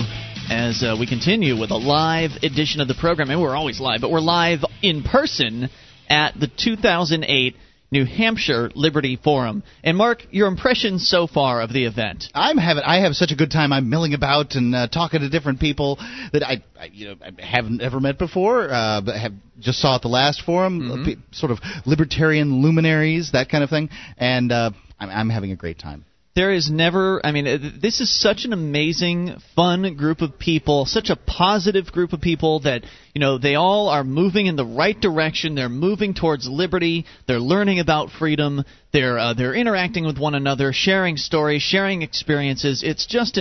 It's an unprecedented event that I think is unmatched anywhere in the entire libertarian, liberty-oriented movement. And I highly recommend that if you can't make it out this weekend, it's not too late. You can still come out for tomorrow and Sunday. There's some amazing things going to be happening, including Ron Paul coming out, of course, and talking on Sunday. So it's not too late. Go to freestateproject.org/Liberty Forum to learn more about it, as Johnson and a number of our listeners are toting in all kinds of Free Talk Live merchandise. So things are really, things are, even though it's halfway over, things are really just gearing up here at the Liberty Forum. Yeah, they are. Thursday was some people were arriving. People didn't really arrive in force until today at around 1. So that's it really is just getting rolling. One of the things I really like this time out is, first of all, the venue's better. It's bigger. It's nicer. We're at the Crowne Plaza Hotel in Nashua, New Hampshire, but also the schedule's a little better as well. There's more opportunities for socializing, and of course, I think thanks goes out to Jason from SACL CAI for sponsoring last night's little social event and / book signing. It was very, very nice. I like those sorts of events when you're at a convention. When you're at a convention like this, Mark, you want to be able to socialize. You want to be able to meet people, because that's what it's really all about. I mean, seeing the panels and seeing the discussions, that's good and it's interesting. But meeting the people has to be the best part about John it. McCain's in the lobby, right there. I mean, he's a couple of feet away from us. So I just thought I'd mention it to you. All right. Well, anyway, we're going to talk to someone interesting. Dave Ridley is in the studio. Dave Ridley, who, of course, calls in from time to time on Free Talk Live and gives us updates with his activism here in the state, an early mover, part of the Free State Project, and the man behind the Ridley Report, which you can go and see at ridleyreport.com. Dave, welcome to the show. Thanks. Were you joking about Mr. McCain being in the lobby? No, he's out there. Good gosh. Well, I may leave at some point in that case. I know it's good to be here. You want to go and get your video footage done. But now, Dave, what are you doing? RidleyReport.com. For people that are just tuning in for the first time, what is it? RidleyReport.com is essentially just an internet TV channel, TV station, whatever you might want to call it. And basically, I cover New Hampshire liberty-related news, and that's pretty much it. But I air roughly 1.5 stories a day on average. Wow. Now, you're really producing them. Well, right. You're really cranking them out, and I have to say I'm a huge fan. I love the Ridley Report. Of course, you're advertising on freetalklive.com and Free Keen, which is my website, my blog. We're advertising with you, so it's kind of like this neat little incestuous liberty advertising circle going on here. But what I find most interesting, beyond the fact that your content is very good, you're a professional videographer by trade, you're a professional video editor, your content is not only very good and very entertaining, but also, you're a real success story, I think, for the world of new media. And I think that the Ridley Report experience, or what you've experienced so far, and it's been like less than 6 months at this point, maybe 4? I mean, it hasn't been that long that you've been doing this. I think it's 3.5. Yeah, okay, so maybe just about 4 months. In less than 6 months' time, you've already managed to monetize a YouTube channel. I mean, you're out there, you're producing these videos, you're releasing them online. Most people that put videos up on YouTube never see a cent from them. They never make any money off of them. They're just doing them for fun, and certainly that's how you started. I don't know if you necessarily expected to turn it into a profitable venture. I don't know if it's profitable yet, but you're getting monetized. Money, right, you're getting money coming in. Of course, Jason from SACL CAI is also sponsoring you. Freekeen.com is one of your sponsors. A number of liberty organizations here in New Hampshire are on board. Freekeen.com. And so what a great success story. If you can do it, anybody can actually create their own video channel and go out there and sort of emulate you or do their own thing. But it is possible to actually bring money in from this. Yeah, I mean, it's the way I look at it, it's possible to bring money in from anything that you can sell advertising for. And I'm always telling folks, like I know someone who's a musician, and I'm saying, oh, you're not making any money? Well, why don't you just tack an ad onto the end of your songs and then sell the advertisement. Give it a shot. I mean, especially if there's some way, if you already feel like you can get a lot of people listening to the song, then there's a reason for somebody to advertise in connection with a song. I don't know why people don't do that in a larger basis. And most YouTube video people, why don't they advertise? Well, they're not business people. They're not. They're not entrepreneurs. I was talking with Mark about this. I think it was last night, or maybe it wasn't even you, Mark. I was talking with somebody about this. We were talking about radio talk show hosts and. Yeah. Just people, talent in general, the people that are in front of the cameras or behind the microphones in general, they don't have typically they don't have an entrepreneurial mindset. They're more likely to just be somebody who wants to show up, do a job, get a paycheck, and go home. They don't want to put any more effort into it than that. But if you're willing to take those extra steps, if you're willing to go out and, shake the tree a little bit, try to get some advertisers out, if you've got a good product and people are watching or listening to it, inevitably you're going to find somebody that wants to get on board with you. And that's what you've done. And I must say you've done a fine job of it. I'm trying, and I'm shooting right now. I'm shooting a Ridley Report as I'm being interviewed. And the way you shoot the Ridley Reports is also pretty cool, because normally when you go out and you collect video footage of something, if you're just a regular videographer, you're just collecting all kinds of footage, and then you bring it back to the editing bay and you sit down and you edit. What is it you do differently, Dave, that makes the Ridley Report original? Well, I basically just try to shoot in the camera, edited in the camera, so to speak. In other words, I'm just shooting what I want to air. I'll stop the camera if I'm not rolling on something that I want to see on the air. And, of course, that's imperfect. You can't shoot quite as well. The end product is not as effective as what you might get if you edited something. But you can produce 10 times as much with the same amount of time. So you take maybe a 50% hit in terms of quality, but you get a 1,000% increase in terms of quantity, and you get an increase in speed. Right, also. Timeliness. So you can have out the finished product within literally hours. A handful of hours from the time you actually recorded it. And people are willing to give up that the high-end video quality so that they can get the news and information that you're imparting. Right, and I think over time the standards will keep going up so that what I'm doing now might not be acceptable in a year or two, and I have to have moved ahead and gotten something better than this. Certainly possible. Maybe with more people jumping in and competing. In fact, you're actually helping create your competitors, if you will, by offering training classes for people that are in the New England, New Hampshire area. They can come up and spend some time with you. In fact, I know you did one earlier this weekend, and you were talking about possibly offering another one if there was enough interest. Have you gotten any interest in that? I have a lot of interest in the second one. The first one was a bust. I had some interest, but no one was really able to be here in time for the first one because it was kind of early. Too early. So it looks like I have 3 people who've talked about wanting to come to the one on Sunday. Great. So I'm just projecting maybe there'll be a turnout of 2 on Sunday, so I'll train 2 more people. But yeah, I do train my competition, but because I know they're going to be my competition, I charge them for the class. Not a great deal. Completely reasonable. I of course, trained under you as well, and you charged me $40 for 4 hours of your time. That seems like a hell of a deal to me. Well, thanks. And you've produced 3 videos now already? I think in your style, in 3 videos. I've also done edited style as well. And you're very good at editing edited video already. But it took you forever to do it. I remember you. I have to get around to editing, and then once I get around to editing, then it takes several hours to actually get the job done. But from a videographer's perspective, how cool is this that right now you're not the only man in the building with a video camera? There are at least a handful of other people that are around here recording all sorts of different things. So it's wonderful because you can only be in one place at any given time. This is great, especially for the Liberty Movement, because you can have all kinds of people out there doing various different aspects and viewpoints on the activism that's happening. That's super. Well, what just happened was when you mentioned John McCain was in the room, one of my potential students grabbed the camera, ran out, and apparently shot some video. I don't know what he shot video of, but... Very cool. But the only thing that outnumbers cameras in this building is pistols. Yeah, that's right. There are a lot of pistols. Exactly right. So, Dave, people can visit you at RidleyReport.com, and I highly recommend they subscribe. Once they watch it, 1 or 2 of them, they're going to want to subscribe because you're such an affable, entertaining personality. Beyond being technically proficient, you're actually fun and worth watching as well. So. Thank you again for doing a great job here in New Hampshire and just being a super activist. Thanks, Ian. And since you're one of my advertisers, I'd just like to reiterate, Freaking.com. Very good. Dave Ridley from RidleyReport.com. And that's right, he's also the Wookiee, the Ron Paul Wookiee, who we've had call in from time to time. Did you bring the outfit, just out of curiosity? You did. He's nodding. So the Wookiee will the Wookiee be making an appearance perhaps this weekend? That'd be good. My. That is exciting. There's an extra reason to come out to the Liberty Forum here this weekend in New Hampshire, Nashua, New Hampshire. We're here at the Crowne Plaza Hotel. We've got an hour to go. Still plenty of time for your calls if you make them at 800-259-9231. We'll try to round up some other people, interesting folk to talk to around here. Open microphone for anybody that just wants to sit in and chat on Free Talk Live. This is your show. You bring up anything. Hour 3's on the way. Free Talk Live.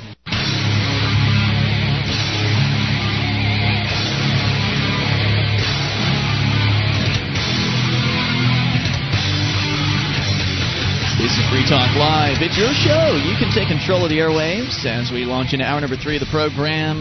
It is Ian here with you. And Mark. 1-800-259-9231. That's the SACL CAI call-in line for you, 800-259-9231. Join us on our website at freetalklive.com. All the features there we give away, so once again, inviting you to freetalklive.com. We're broadcasting live from the 2008 New Hampshire Liberty Forum.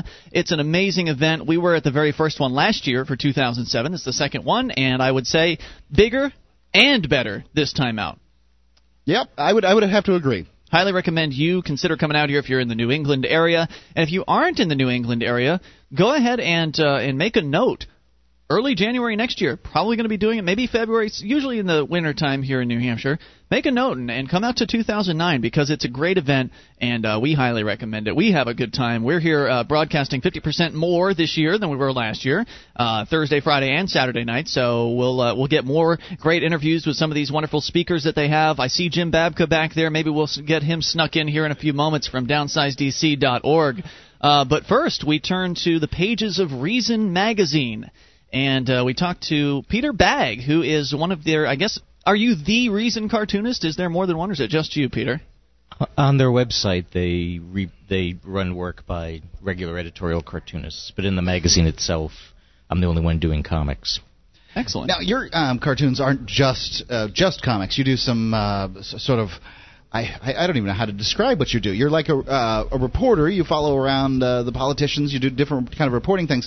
Then you draw comics about that. Right. It's cartoon journalism, for lack of a better term. Yeah, that sounds like a good term for it. Actually, the first time I did it was for Details magazine, believe it or not. They were the ones that tried to, not just with me, but with a lot of different cartoonists.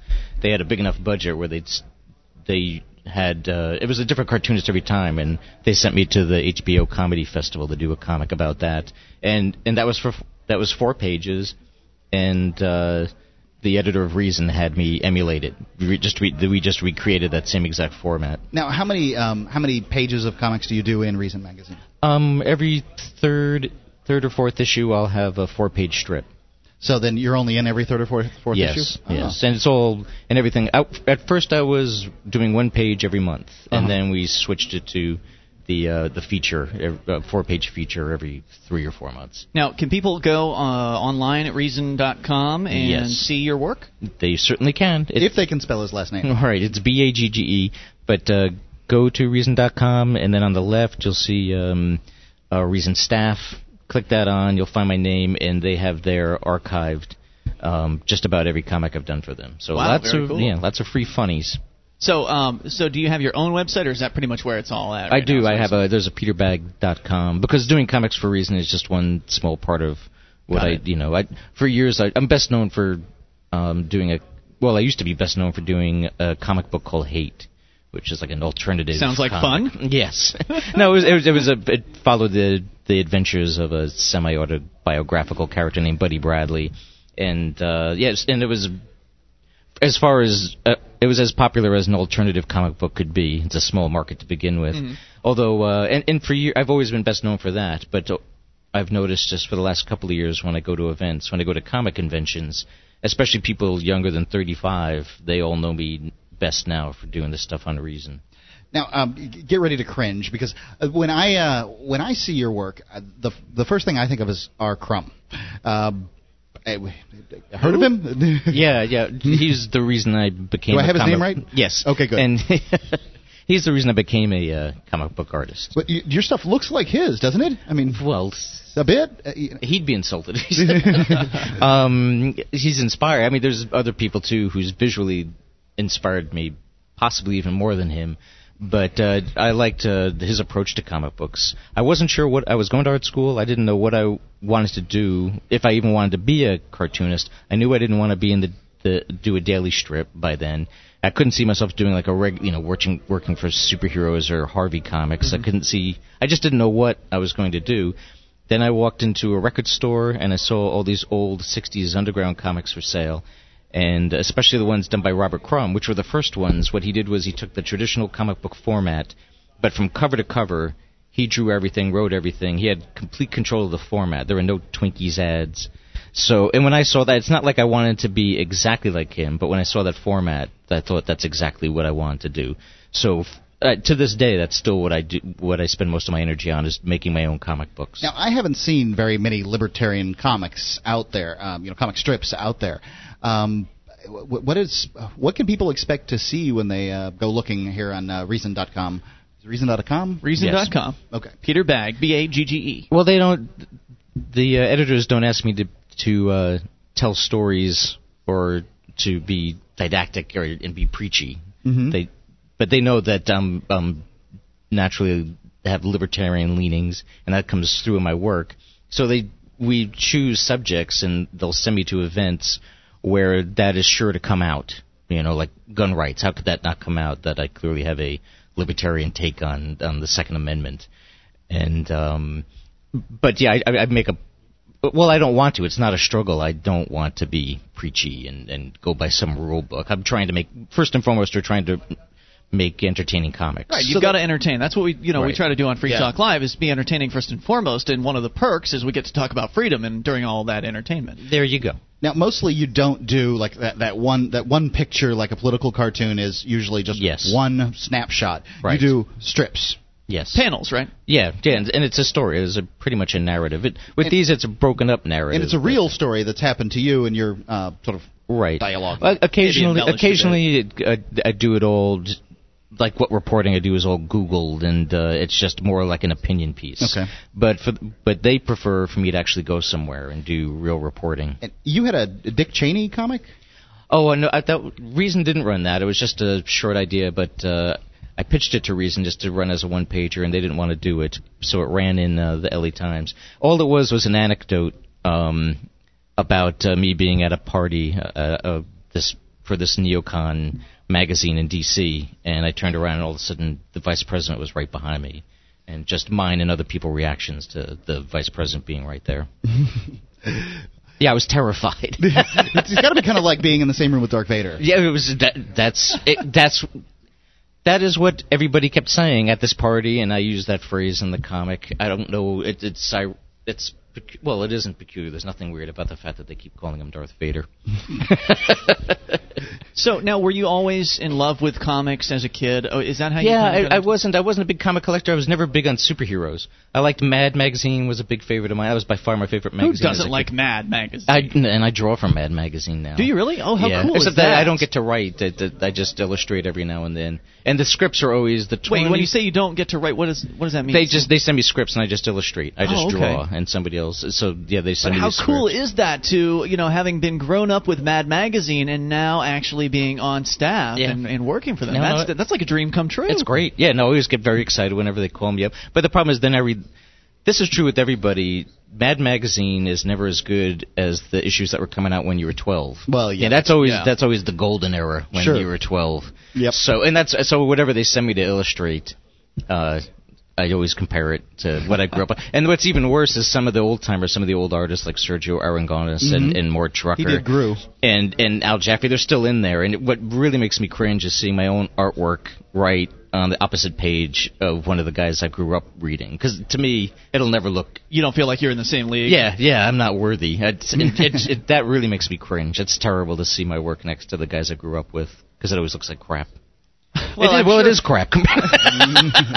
Everybody's always really self-critical, right? I mean, nobody likes in radio, they don't like to hear their own voice. In television, they don't like to look at themselves. And so there you are with the same sort of thing. You don't like to look at your own work, especially next to your childhood heroes. Right. It makes sense. Though, I mean, put in front of anybody else, they probably wouldn't be able to say. Well, I hope they're not all...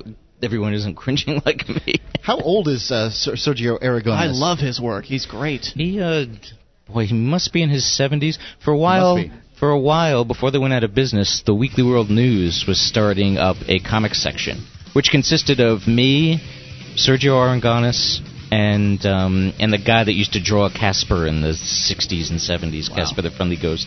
Very cool. Yeah, and I saw him at a comic convention.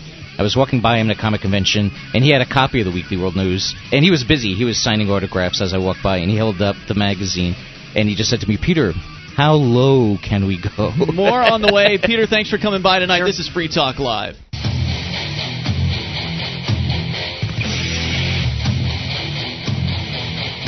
This is Free Talk Live. It is your show. You can bring up whatever's on your mind. Toll free, 800-259-9231. The show, believe it or not, is still as it normally is. We will take your calls about anything, even though we are live from the 2008 Liberty Forum. I'm so stunned by how great this event is, and it just keeps getting better. It was awesome last year, and it's even better this time out. Better hotel, more people attending. And better speakers, more speakers. I mean, there's so much to do here. Longer event. It started a little earlier this year, and it's just an incredible group of people, hundreds of them, that love freedom and liberty, all gathering together in the same place to trade ideas, to socialize with one another, to brainstorm, to attend great speakers and learn and experience this wonderful event. Now, speaking of great speakers, every once in a while you'll hear somebody speak, and you get this, you get sort of the amen feeling, this feeling of fidelity when you hear somebody. And today I emceed an event where I introduced a man who was, the director of the We the People organization, and after having heard him speak, I was just on fire for what he's got going. Let's talk to him in just a moment here. First of all, I need to tell you a little bit about Free Talk Live's website. Go to freetalklive.com. We've got all kinds of great things there for you. They're all completely free. We've got archives. We've got live streams. And so if you've missed a moment of the show, you can go download them. If you want to listen live, you can do that. It's all for free at freetalklive.com. And you need to know that sound money is under attack. The Liberty Dollar offices were raided by the FBI and Secret Service on November 14th. All of its precious metals, computers, and records were seized. Your help is urgently needed. Go to libertydollar.org and sign up for their updates and register for the lawsuit. Don't let the government steal your money and destroy the Liberty Dollar. Now, speaking of lawsuits, the guest that we have in here right now is involved in a pretty big one. His name is Bob Schultz. He is, Bob, are you the president of We the People? Is that the correct title for you? That's fine, Chairman. Get right on close up to that microphone as much as possible. They're chairman of We the People organization. For our new listeners, what is We the People? The We the People organization has two entities. One is the We the People Foundation for Constitutional Education, long name. It's a research and educational foundation, a 501c3 organization. Its sister organization is the We the People Congress, which is the civic action arm. The foundation is the civic education arm. The civic action arm is the We the People Congress. That's a 501c4 organization. And we were formed in 1997 in New York. We collapsed its predecessor organization and morphed into the national organization, the We the People Foundation and the We the People Congress. Now, what's the goal? To institutionalize vigilance, to help people to become better informed about what their rights are, both and guaranteed by both their state and federal constitutions. Unfortunately, many people do not know there's a state constitution, and it's important that they know this because it's the state constitution that governs the behavior of every single elected and appointed official in your state, far more so on a daily basis. Well, it's supposed to, at least. They're supposed to pay attention. Right. But it is the rule book that governs your local and state officials. The federal constitution hardly comes into play in the day-to-day administration of a state. And so people need to get a copy of their state constitution and become familiar with what it says. And so our job, we help people to become better informed about what their rights are, both under the state and federal constitutions, and also to become better informed about how to find out what's really going on in government, and to how to scrutinize government's behavior, compare that behavior with the requirements of their state and federal constitutions, and then, most importantly, what to do about it, how to go about confronting wrongful or unconstitutional behavior by their government. And you guys are in the process of doing that right now when it comes to the federal government, at least, with a very interesting lawsuit that I believe it's at the Supreme Court level right now as we speak. Is that right? This very day, it was on the agenda of the justices. The 9 justices meet periodically and decide. They conference after their law clerks, and they have had the petitions, what's called petitions for writ of certiorari. These are requests by people to the Supreme Court to hear their case. They get about 8,000 of these a year. They hear about 80 cases a year. So it's hard to get them to hear your case.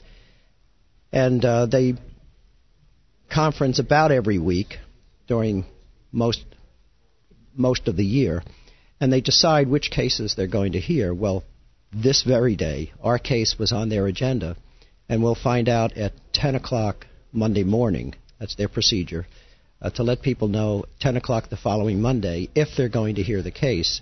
And we're pretty confident that they will hear ours. Wow, that's great. Now, what is the case? As I understand it, and let me give a brief summary, and you can tell me where I'm wrong, if anywhere.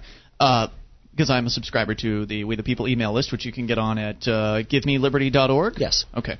As I understand it, you guys are suing because there's all kinds of problems with the federal government. The Iraq War is one of them.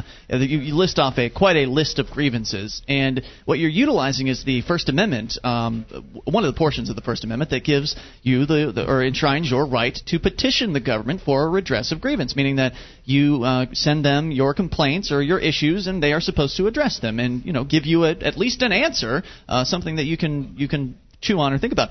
But what you've done is you've basically said that you've tried over and over again to petition the government, and they basically ignore it time and time again. They don't want to answer your questions. And so after years of this, of trying to get them to answer your questions, you filed this lawsuit, and you've essentially said, look, we aren't going to be paying federal taxes until you guys answer these questions because we have this right to redress of grievances.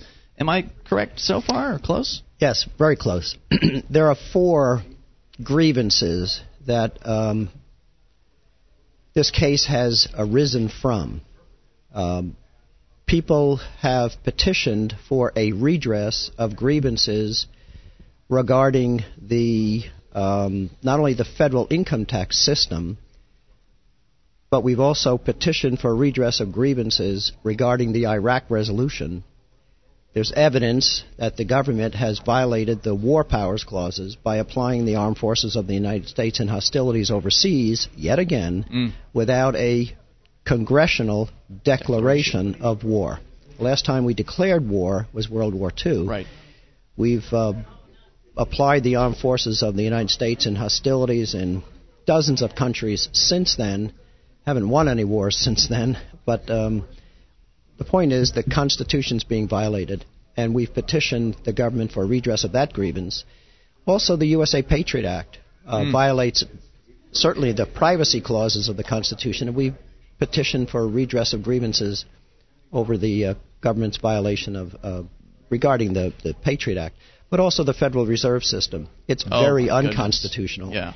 And we've petitioned the government for redress of those grievances. Each one of these 4 separate petitions, the remedy we've sought in each one of these is nothing more than, at this stage of the game, nothing more than answers to questions. That's it. That's all you've ever been asking for. That's all we've asked for, and they have ignored all 4 petitions. Right. For They violate the Constitution. They ignore them. They don't even give you the honor of saying, go pound salt. Yeah, right. Bob, can you sit in for another segment? Because I'd love to talk more about this with you. Bob Schultz, the chairman, the man behind We the People, great organization. We'll come back with more. This is your show. If you got a question for Bob, you can dial in as well, 800-259-9231. It's Free Talk Live.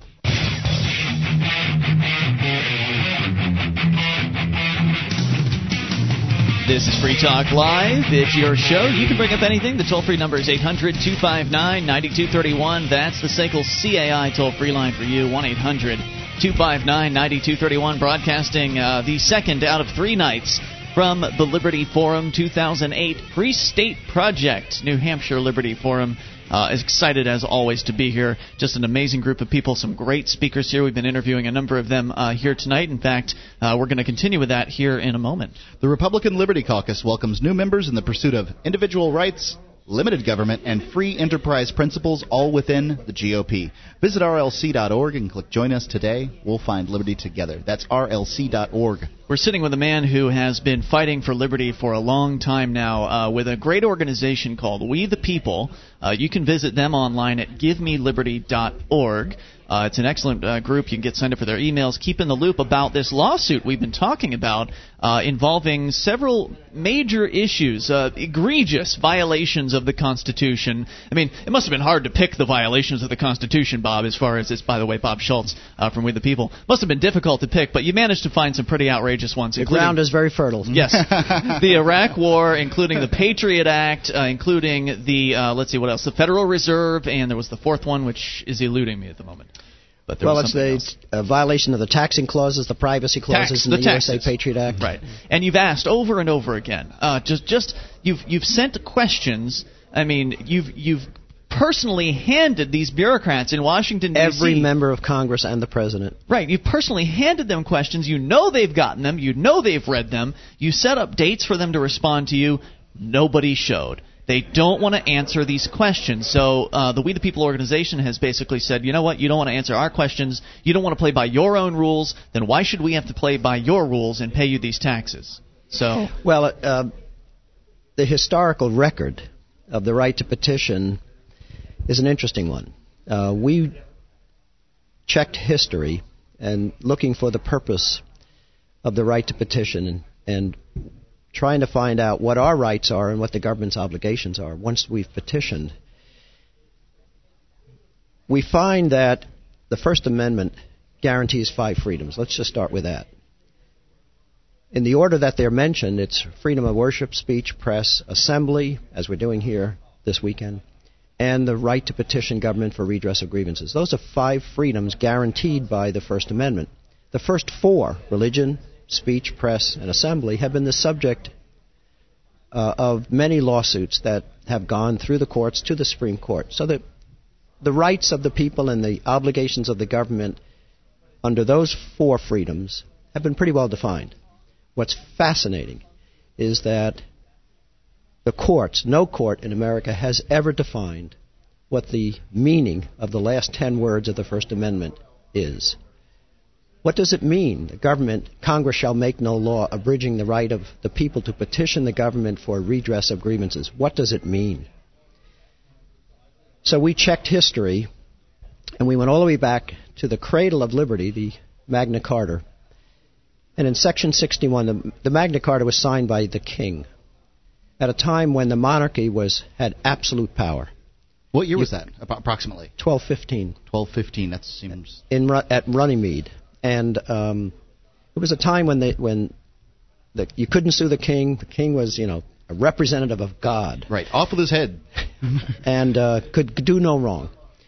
And there he was confronted by the barons, and he signed the Magna Carta. Section 61 says, almost word for word, it says, if the people have grievances, if they feel that their rights have been trampled, any 4 of the 25 barons can approach the monarchy, can approach the king, and if I'm out of the country, Magna Carta says, then the Chief Justice, and can present their grievances.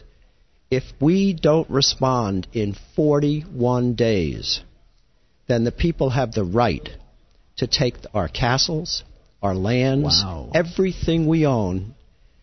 The people can take it, save the life, my life, the life of the Queen, and the life of our children. Wow. And so everything that he has. If they don't respond in 41 days to the people's petitions for redress of grievances. So that was the beginning. Mm-hmm. And the right to speech and press are derivative rights, it turns out. What good is the right to petition if you couldn't speak about it and write about it? Sure. And so the right to petition was claimed and exercised more and more throughout history, and then it eventually reached our shores. And in 1774, the Continental Congress was meeting in Philadelphia, and this was not an irrelevant Congress. It's the same Congress that passed the Declaration or adopted the Declaration of Independence. But the Revolutionary War was underway, and they signed an act, adopted an act unanimously. And the purpose of the act was to encourage. The title of it is "To the Inhabitants of Quebec." It was an act to encourage the Canadians to join our revolution. But in that 8-page act, the founders were talking about the great or grand rights, the great rights of the individual. And in talking about the first of the great rights, the right to government based upon the consent of the people, they said this, and I'll quote, "If money is wanted by rulers who have in any manner oppressed the people, they may retain it until their grievances are redressed, and thus peaceably procure relief without trusting to despised petitions or disturbing the public tranquility," end quote. So they said, if the people have evidence that the government has in any manner oppressed them, violated their rights, they may retain their money until their grievances are redressed or remedied, and thus peaceably procure relief. It's a non-violent way to hold the government accountable. Civil disobedience, if you will. Without trusting to despise petitions. They knew we had the right to petition, but they also knew government didn't like opposition from any quarter. Right. They may not answer you. And so you had the right to retain your money. It's a peaceful way of procuring relief without disturbing the public tranquility. A year later, Jefferson, in writing to Lord North over in England, he said in 1775, "The privilege of giving or withholding our monies is an important barrier against the undue exertion of prerogative which, if left altogether without control, may be exercised to our great oppression. And all history shows how efficacious its intercession for redress of grievances and reestablishment of rights, and how improvident would be the surrender of so powerful a mediator." How improvident it would be to surrender the right to retain your money if the government has stepped outside the boundaries that we, the people, have drawn around its power. So Thomas Jefferson said, you don't have to pay your taxes unless the government's willing to at least answer your questions.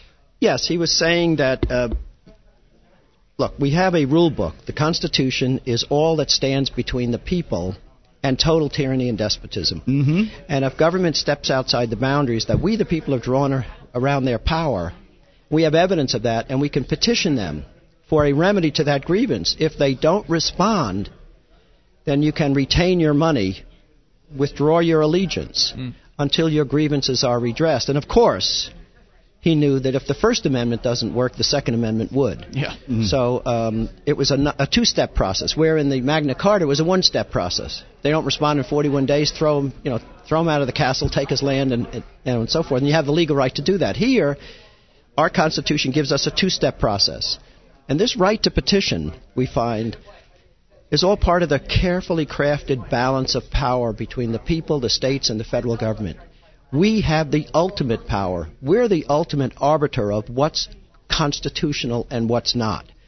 And if government doesn't respond, then we have the right to withdraw our allegiance, our support. Withdraw your consent. Exactly. And what better way to do that? There's no other nonviolent way to hold the government accountable. I like to call the petition clause the accountability clause. It's there to hold the government accountable. You know, Bob, I wish we had more time tonight, but it's been absolutely fascinating listening to you. You guys are definitely standing on the shoulders of history here, and hopefully you guys will be able to make some history and get this heard in the Supreme Court, and maybe in a favorable way. Can people get involved? Of course. GiveMeLiberty.org. Exactly. Get on the mailing list. I'm on the list, so we'll keep our listeners up to date with what's going on. Good to be Bob, here with thanks you for guys. being here this weekend at the Liberty Forum. More on the way. It's Free Talk Live.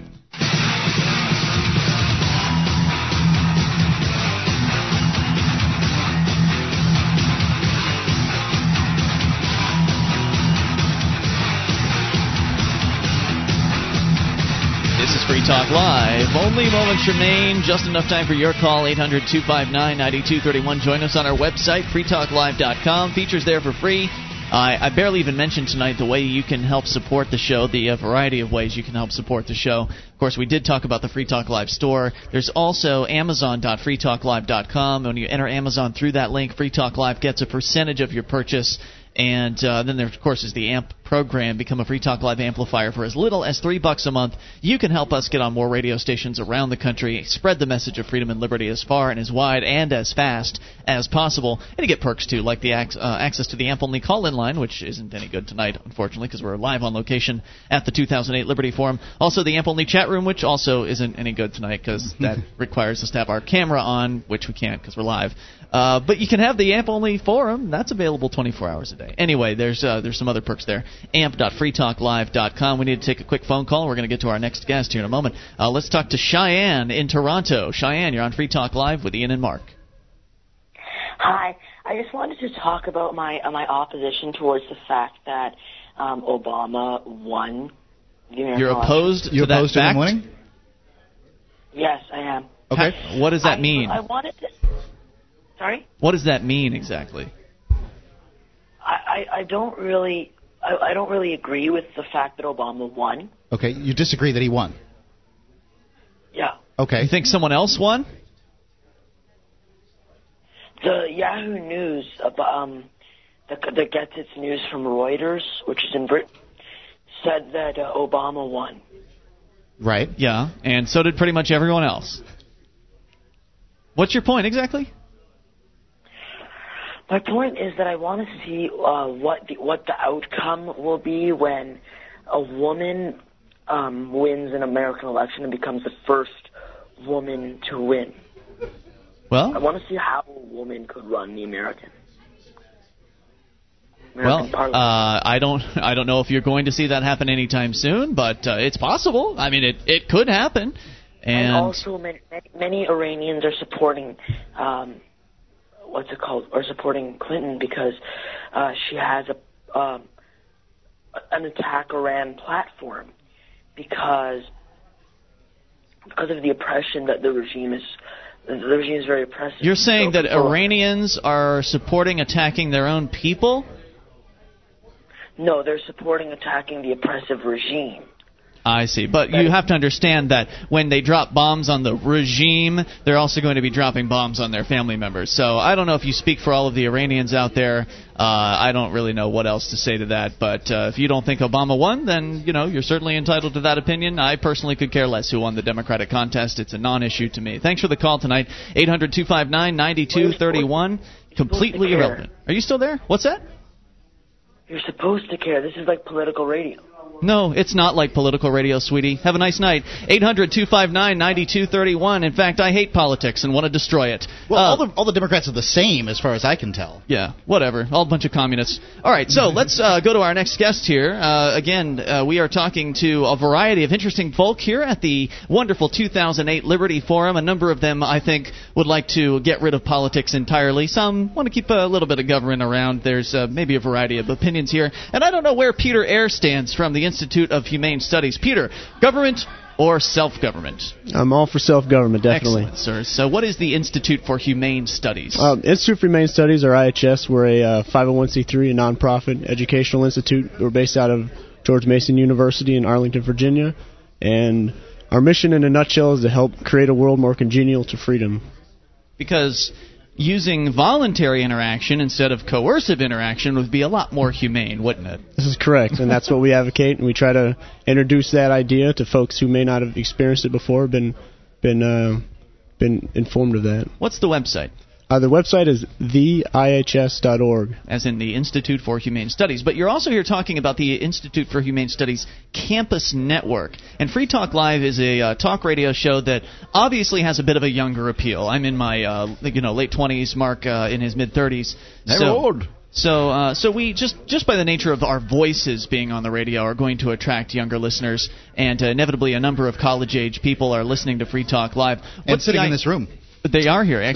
What's the campus network about? How's that tie into the mission for the IHS? Right. Well, IHS in general, we work with college students. One, to help educate folks, and two, to help identify folks who are going to be force multipliers. Folks that are going to be in positions to introduce the ideas of liberty to other people, whether that's in academia or policy or journalism.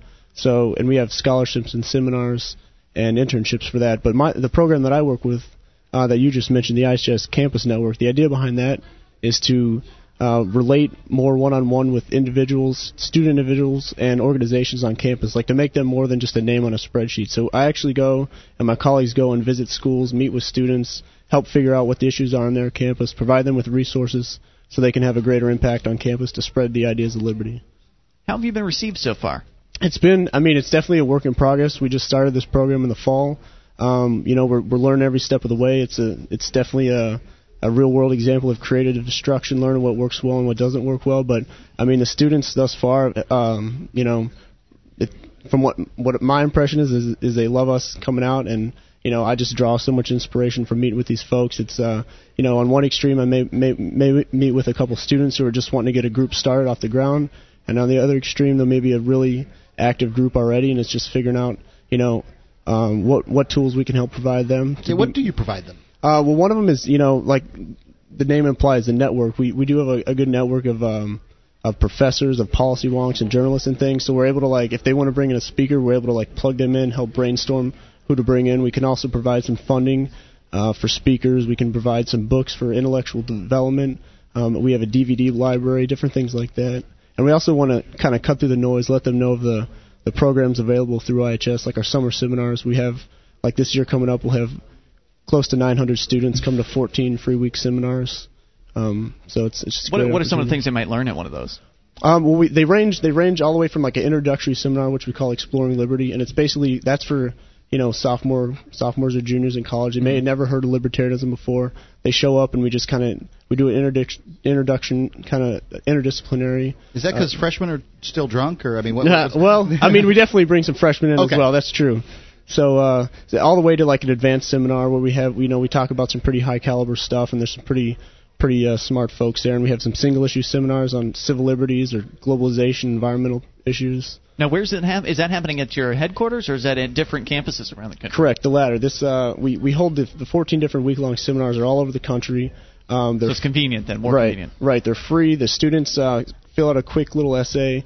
They pay their own travel costs, but after that, we put them up, we feed them, we give them books, and it's just a great opportunity and experience. That's fantastic, because I've known some young people at colleges, and I generally have always gotten the feeling that they like to talk a good game about doing things, but when it actually comes down to taking action, they're more likely to just sit in their dorm room. Smoke pot. Not that there's anything wrong with sitting in the dorm room smoking pot. This is true. But when that's all you do and you don't actually go out and you don't actually do anything, it can be kind of depressing to see that happening. You're seeing something different. You're seeing them actually getting active. And I think the Ron Paul campaign's also seeing that. Have you guys been able to tie in or somehow get involved in that? Well, as a C3, we can't endorse a political candidate, but one thing I do when I go to schools is I look at these student for Ron Paul lists, and I can email the students directly and say, hey, I'm going to be meeting on campus with some libertarians. Right. If you want to join us, do it up. That's a great idea, because those are the doers. Those are the people that are going to lead the organizations and bring other people on board. Right, exactly. Very cool. Yeah, and we try to, like you said, it's in every college class there may be one or two students that are very active and really interested in learning. And just back to our summer seminars quick, we may have 70 kids that are just like that are really eager to learn, so it's really it's a great environment. You just see the light bulbs going on and kids really asking tough questions and thinking for themselves. How does, if somebody's listening, a college student's listening and wants to get involved, how do they do that? I would definitely advocate go to theihs.org and check out our programs, and feel free to get in contact with me. My email is on our website on the staff section, but it's also... You're Peter Eyre, by the way. That's correct. So Peter you can Eyre. help them at their school, or they can come to IHS or one of their many satellite seminars and learn more about liberty that way. Correct, yeah. If you're interested in either myself or my colleague coming to visit your school or just working with you in other ways, just email campus@theihs.org. What a wonderful idea, because if there's any place, if there's any place in America where the ideas of liberty need to be heard, it's college campuses. Right. I mean, what great counter-education, counter-programming, if you will. George Mason University is good about that, I can tell you. So, hey, Peter, thanks for coming here. We know you're also a Free State Project member, and congratulations on that and your future move to New Hampshire. Thanks for coming on Free Talk Live Keep up the good work, guys. We will. In fact, we're going to be back tomorrow night for more of this, live from the 2008 Liberty Forum. This is Free Talk Live.